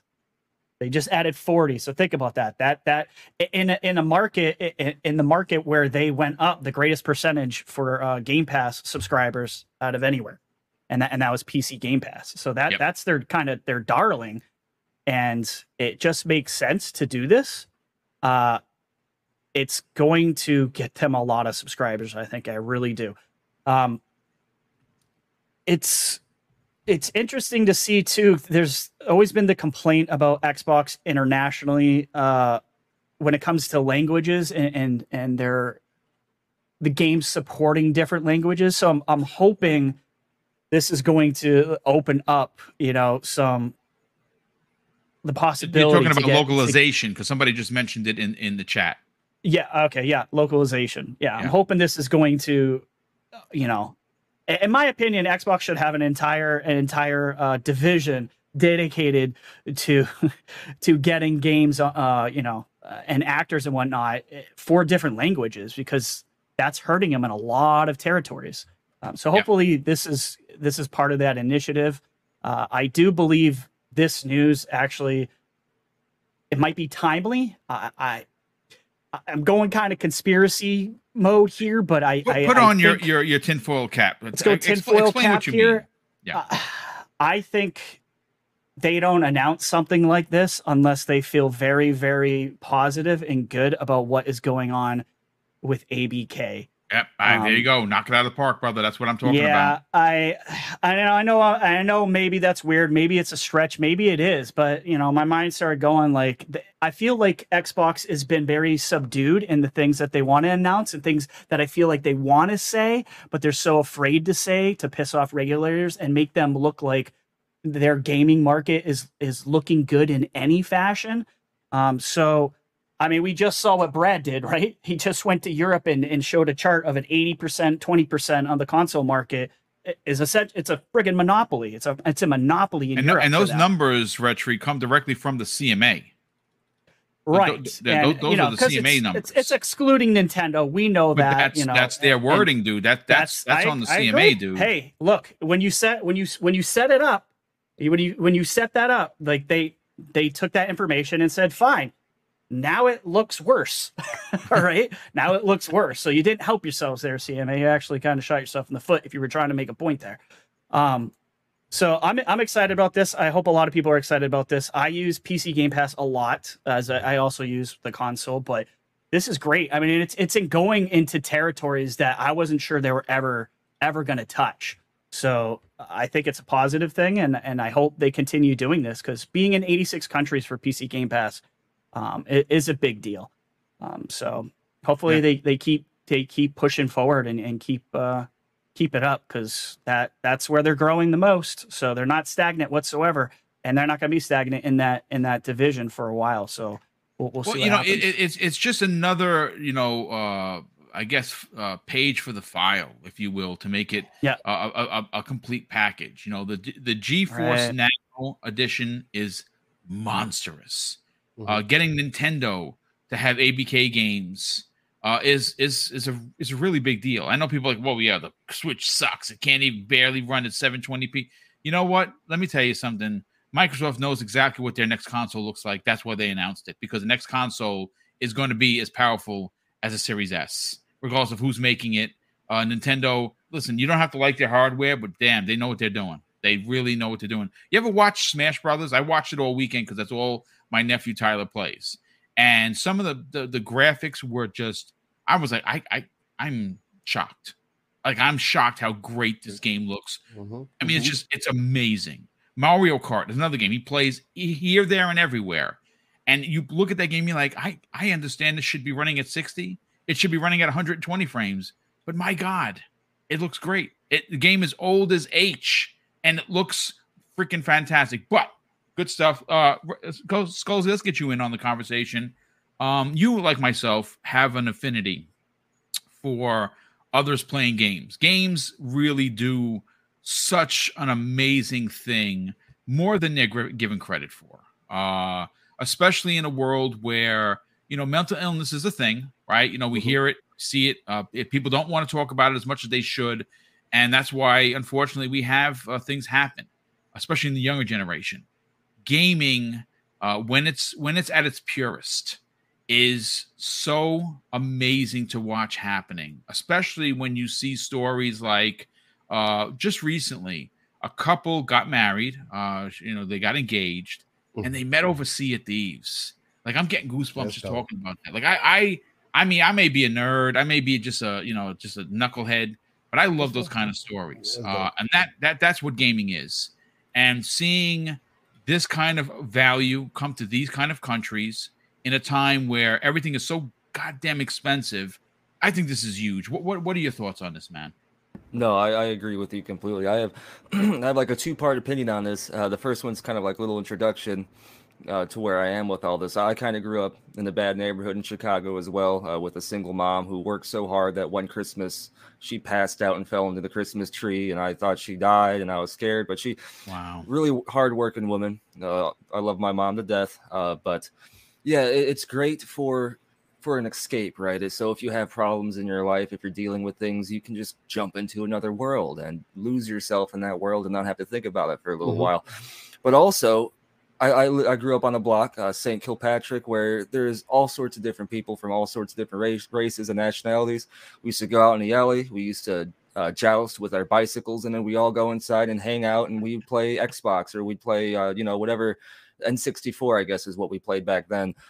So gaming brought us all together, and we didn't care about skin color, we didn't care about religion. We were all gamers, we were all friends, and it was just such a great memory to have coming together and playing these games.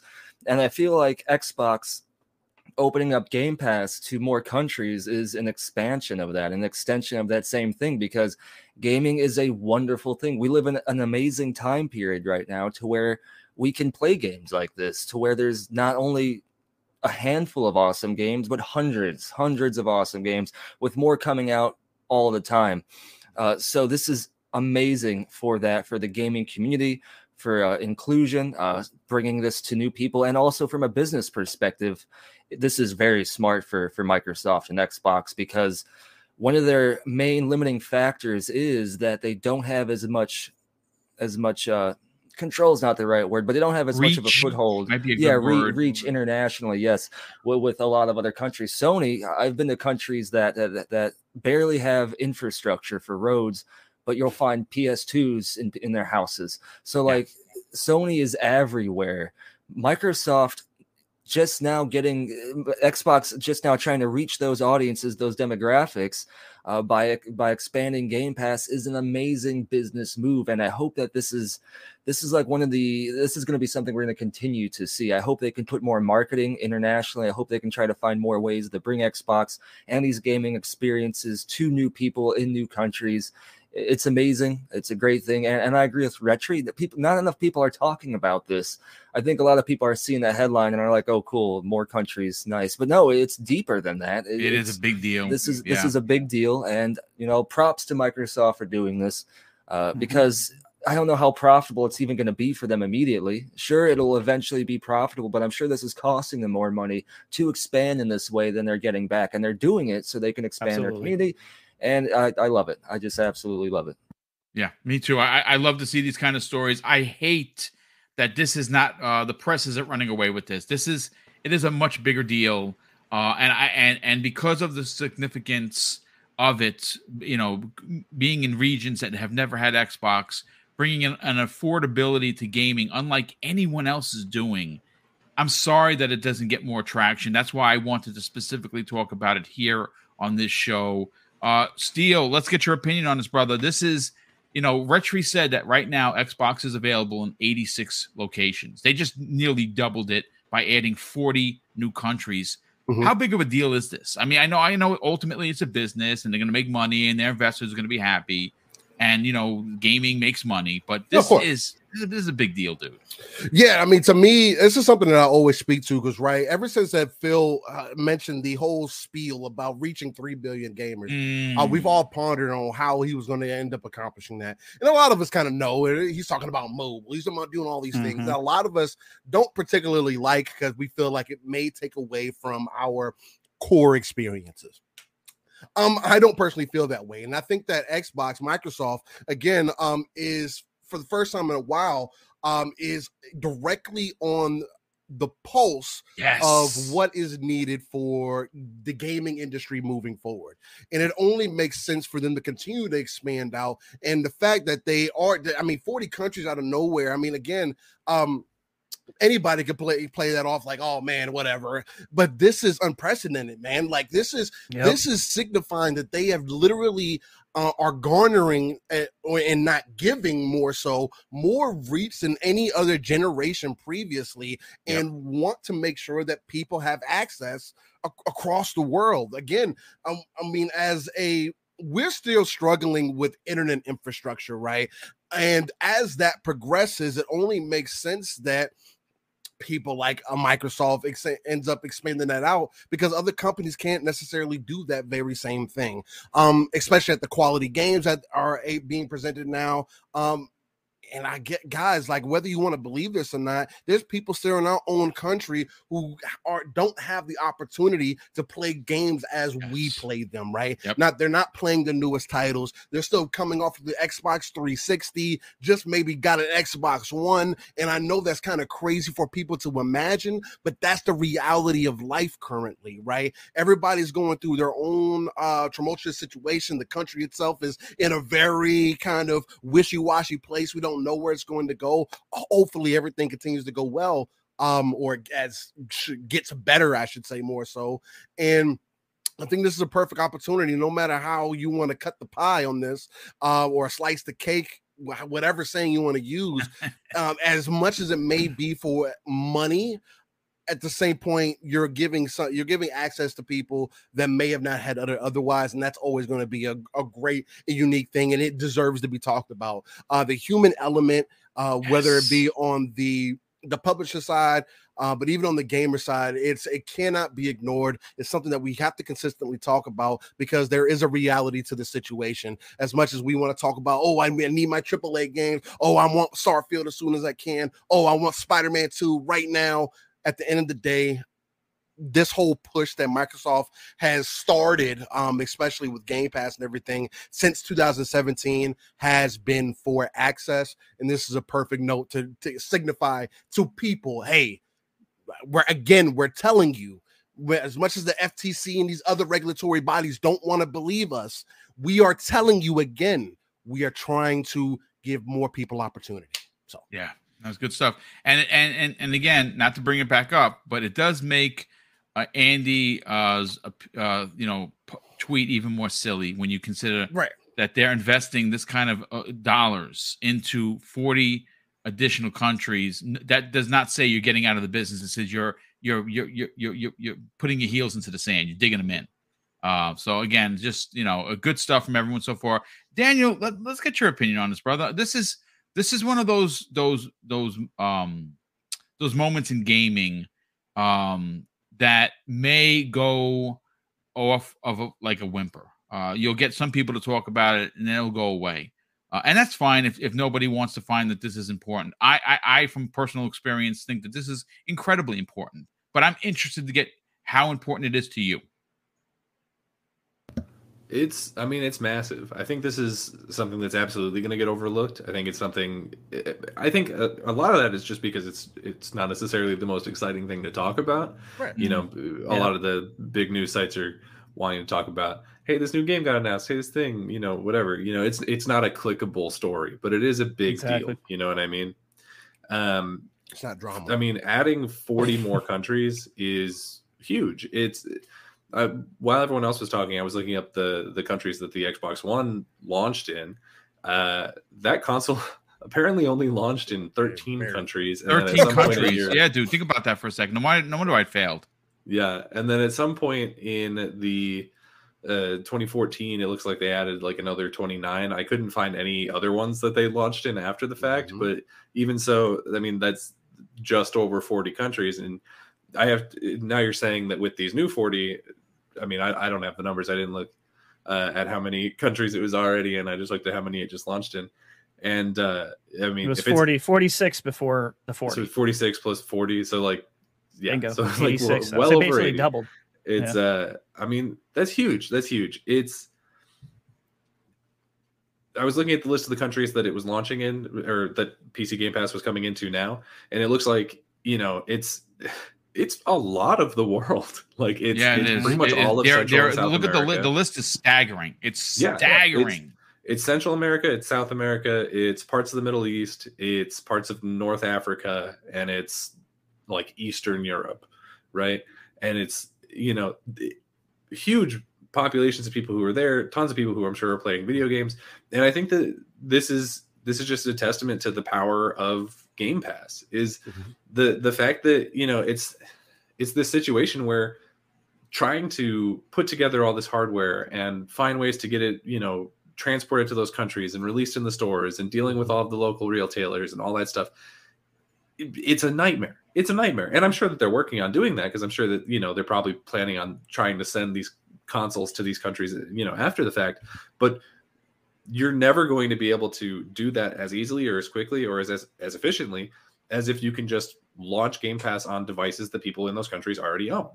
It's absolutely phenomenal. I would be willing to bet that some of these countries are places where, you know, like Retri was saying, where gaming is a little bit behind, right? It's probably places where maybe they don't have the PS5. Hell, maybe they don't have PlayStation at all, because they don't really have any streaming services. So if they didn't think it was, you know, worth their money to go through all that hassle of getting actual physical consoles into the country, then maybe they just didn't.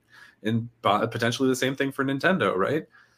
So these might be countries where PC gaming is their primary and maybe kind of their only form of gaming. And so if you can roll out PC Game Pass to them and be like, hey, here's this whole new ecosystem of games, right? And you can get it for this low price, and we'll get this family plan coming in and all this, you know, it's a really powerful move to make. You know, we're talking about how, you know, last generation, they were losing in terms of console sales, you know, 2-1 to PlayStation. And this is the sort of situation where it's like, well, we'll just casually double the number of countries we're in. Exactly. You know? And like, you know, have your sales. Yeah. And like, have your console sales. a lot of those countries are places that, you know, the population isn't as high as, you know, like, you know, America's huge and it still only counts as one, right? You know, like taking down Oliphant at Pelennor Fields or whatever. There's a nerd reference for you. Shout out, chat. It's, you know, so, you know, I don't think it's necessarily going to be like, oh, they launched in all these other countries, so they're naturally their numbers will 100% double, because that's just not going to happen. Especially considering countries that probably are not super huge on Xbox just in general, because I don't know that they've been in those countries before. So it'll probably be a slow build. But the fact that they're there now is massive. You know, it's entire new audiences, it's entire new voices in the community, it's entire new, you know, one of the things that Phil Spencer is talking about a lot is that he wants to, you know, put together teams in countries where game development isn't necessarily a huge thing. And I think he specifically talked about, you know, Central America, South America, and Africa. Those are now places where he mentioned he's as well. Adding, he's adding new, you know, countries that are able to actually engage with the brand there. So, you know, I think this is absolutely fantastic. It's not, the sexiest thing to talk about, and so probably not a whole lot of other people are going to really break into this conversation or write anything about it, because like I said, it's just not really something that's super clickable unless you're in one of those countries and you're like, oh, am I on here? You're like, if you didn't have Game Pass before and you're like, do I have it now? Wasn't Crazy Louie, wasn't he saying that his country didn't have PC Game Pass yet or something? Or he didn't have Game Pass? Dominican Republic. I don't know if he said that they don't. He was saying there was some service that he wanted there that wasn't there. I don't remember if it was Game Pass or what. But if he was one or two countries over, he would have been. I don't know if Dominican Republic was on that list. I don't remember every single thing that was on it. But like, just think about how many new people are going to be able to engage with the Xbox brand and join the Xbox ecosystem. And I think it's phenomenal. Yeah, I think it's a big deal. Again, I misspoke before. I said it was 86 plus 40. It was actually 46 plus 40. Right. Yeah, so for a total of 86. Yeah. Thank you for the correction on that. But yeah, I love these kind of stories. Maybe because I'm a heartfelt nerd. I know it's a tagline that Microsoft, specifically Phil, is always out there saying gaming is for everyone. I don't care how old you are, male, female, religion, sexual orientation. None of that matters. It shouldn't matter to you. It's about gaming. It's about enjoyment. It's about finding a game that speaks to you, regardless of size of A. All right, it doesn't have to be made by 600 people and $300 million have to go into it to be an experience that you find worthy. It could be one person that made a game you found to be engaging and you enjoyed it. And if it's on Game Pass, it is amazing. And one of the things that gets left out of the conversation with Xbox is the fact that they are knocking down doors. The boundaries are being knocked down. Again, no one talks about that. Mm-hmm. Sony, their business is buy a console, our console, and you live on that console. Nintendo, buy our console. We're going to sell you a game. We're going to come out with a new console, and we're going to say the same game, and you're going to buy it. And you know who does that? This dumb bastard right here, because I love Nintendo. So I'm a part of the problem. But Microsoft is doing things in the industry that are allowing for you to experience exactly how I'm experiencing. I'm a console guy. I need the console under my TV because I'm old. That's just the way I was brought up. But there is different ways to play, and Microsoft is the only platform. Xbox is the only platform that allows you to play everywhere and potentially coming to toasters near you soon enough. I mean, if it has internet access, you're going to be able to play. If you have a browser, you can play Xbox Game Pass. It's crazy. And 40 additional countries that have never had Xbox before is a monster deal. Let me just catch up on the last super chats and we will get everyone out of here. Let me get to the private chat. Thank you for putting this in, Retro. Definitely appreciate that. Highlander 001 drops an additional very generous $2 super chat and says, I want a Game Pass family plan now. Yes, so do I, because I have a couple of people that I want to add to it, and I will my nephew being one of them, a very good friend of the show that's been friends with my wife and I for decades. I want to add him to it and potentially two other people that I know that just, don't have the money for games.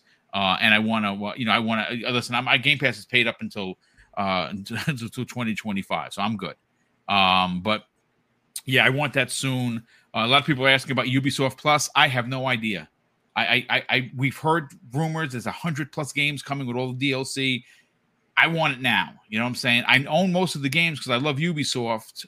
But I do you can play Assassin's Creed for the next 30 years. Apparently. Yeah, I know. Listen, I'm gonna tell you this right now. There are two. We didn't talk about it because it doesn't have to be so much Xbox. We'll maybe talk about it on Breakfast with Boom. I want Japan already. I want it now. I don't want to hear any excuses. But I like the ideology of the Germany aspect with the witch trials. I think that is dope. That's something we have not done before. So those are the two that most interest me. But Japan. After playing, oh my God, why am I blanking? The Sony game. Ghost of Tsushima. Yeah, dude, I platinum that game. That game is a masterclass achievement from a team that I hope comes out with a sequel. I platinum that game. That game is, oh my God, so good. And every time I play it, I'm like, this could be Assassin's Creed. Why isn't this Assassin's Creed? Well, there you go. Justin drops a very generous $5 super chat, and he says, my wife and I are expecting our first kid any day. Congratulations, Justin. Nice. That is awesome. Thank you for sharing that with us. He says we both gamed 100 hours combined in Hogwarts.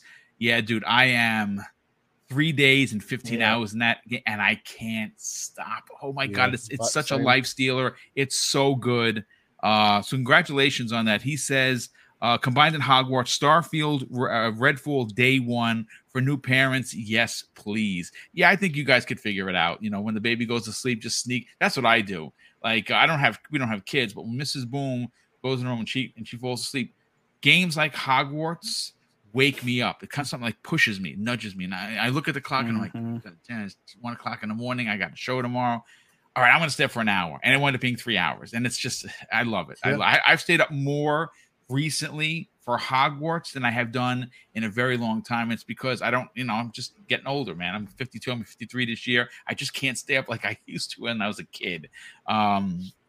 Capital Dream drops a very generous $10 super chat and says Microsoft is always going to have the stigma around their company, and they're always going to be that amount of people who are going to hate anything that is connected to Microsoft, and that's that. It's a shame. Yeah, I agree. I think Microsoft has done some heinous things back in the early 80s that got them in trouble with a lot of people, a lot of boys club mentality. They're just not that company anymore. Satya Nadella has really, you can't say he's single-handedly, but he has a very, very high mark ideology on how people should be treated. And the way that he runs Microsoft now is why it's an amazing company. It's why it's in the top 10 best companies in the world to work for. And that's coming directly from Glassdoor, which is a prominent site used for judging companies. But ladies and gentlemen, that's going to do it for the Xbox Factor podcast. Let's get everyone out of here. First, I want to say a huge thank you to the super chats. There's been quite a few of them. And yes, we do use those for advancement of channels. A lot of the artwork that goes into, like for instance, all the new intros. That was Sean Labrie. That he doesn't do it on the arm, and his talent is worth every penny that we spent. That's how we invest into the channel, through lighting, through mics, through cameras. And thanks to Sean, he has a vision for the channel, and he's currently working on all new overlays for every show. I'm working with him side by side to match what you see in the new intros that he's done, which have been nothing short of amazing. And that costs money, folks. And I'm retired, and yes, I have a great pension, great medical benefits, and everything. But like everything else, the pension has a ceiling. And my wife and I like to give back. Sometimes we overgive, but I'd rather overgive than not.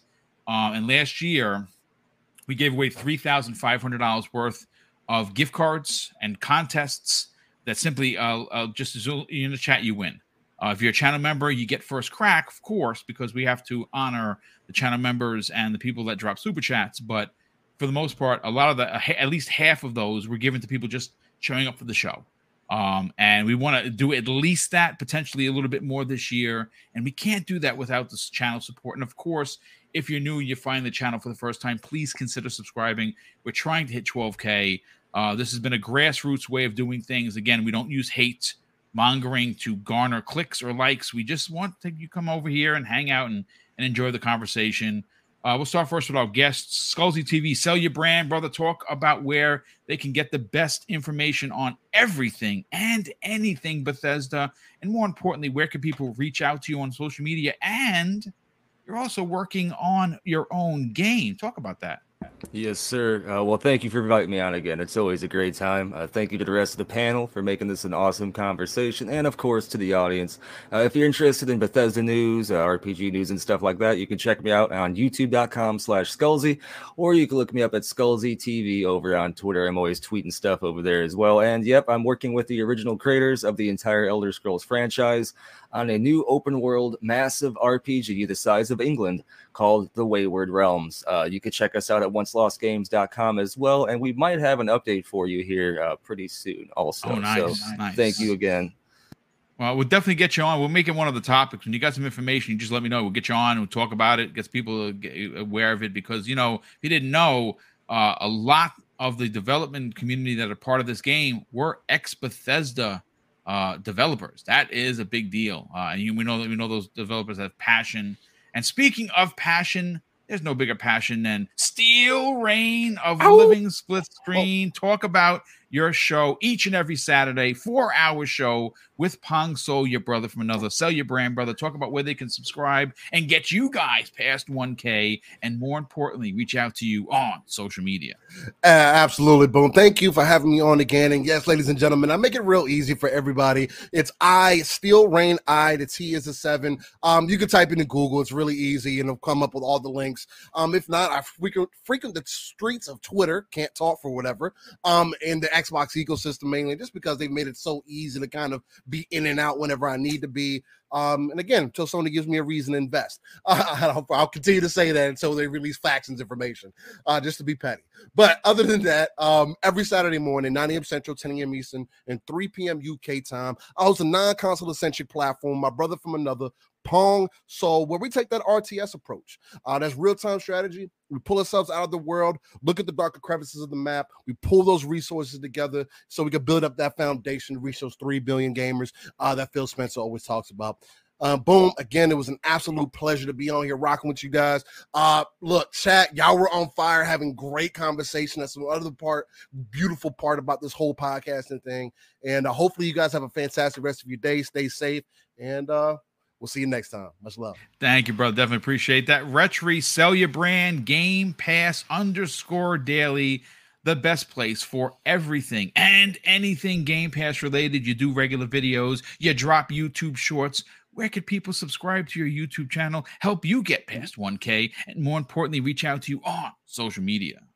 Yeah, you guys can find me, Game Pass _daily on Twitter, which shows you where all my other stuff is. I post all my content. All the content is all the same, and it goes everywhere. And that's on TikTok and YouTube at Game Pass Daily.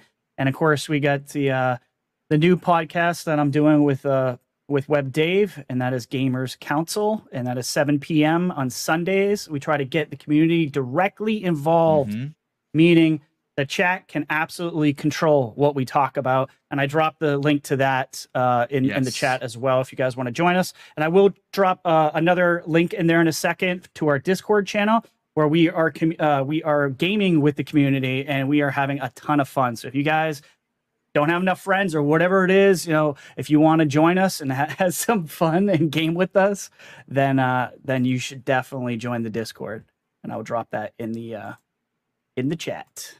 Thank you, brother. Definitely appreciate that. And Daniel McGee, some of the best long content in the business, especially if you are a comic fan like myself. He has literally rewritten the DCEU and James Gunn, if you're listening to the show, and I know that you do.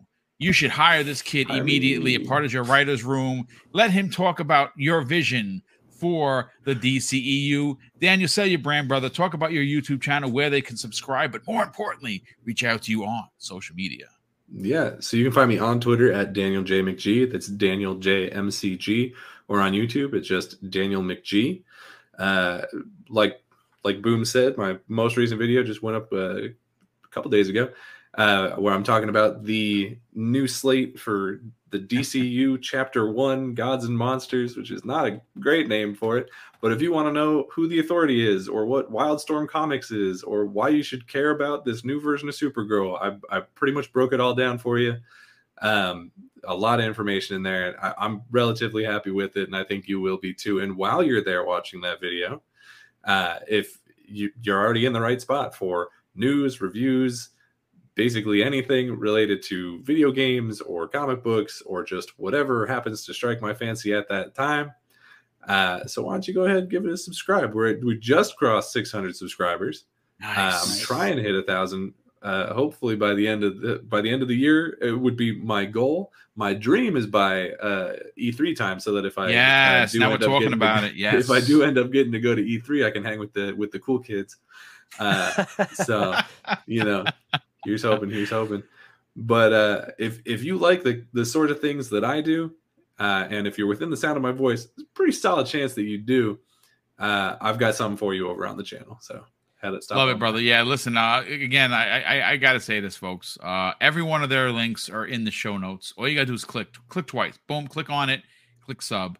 I want you to understand, yes, Mrs. Boom and I, we're almost at 12K. It took a long time to get here. 5 years, over 5 years to get here. Some people do it quick. Some people do it slower. I'm not in a race with anyone. We just want to provide good content. But my point is the satisfaction of a content creator when you get to that 1K is unlike anything you could possibly imagine. And if you are not a content creator, I advise you, if you trust me, and I think that you do because you come back each and every week, subscribe to everyone here.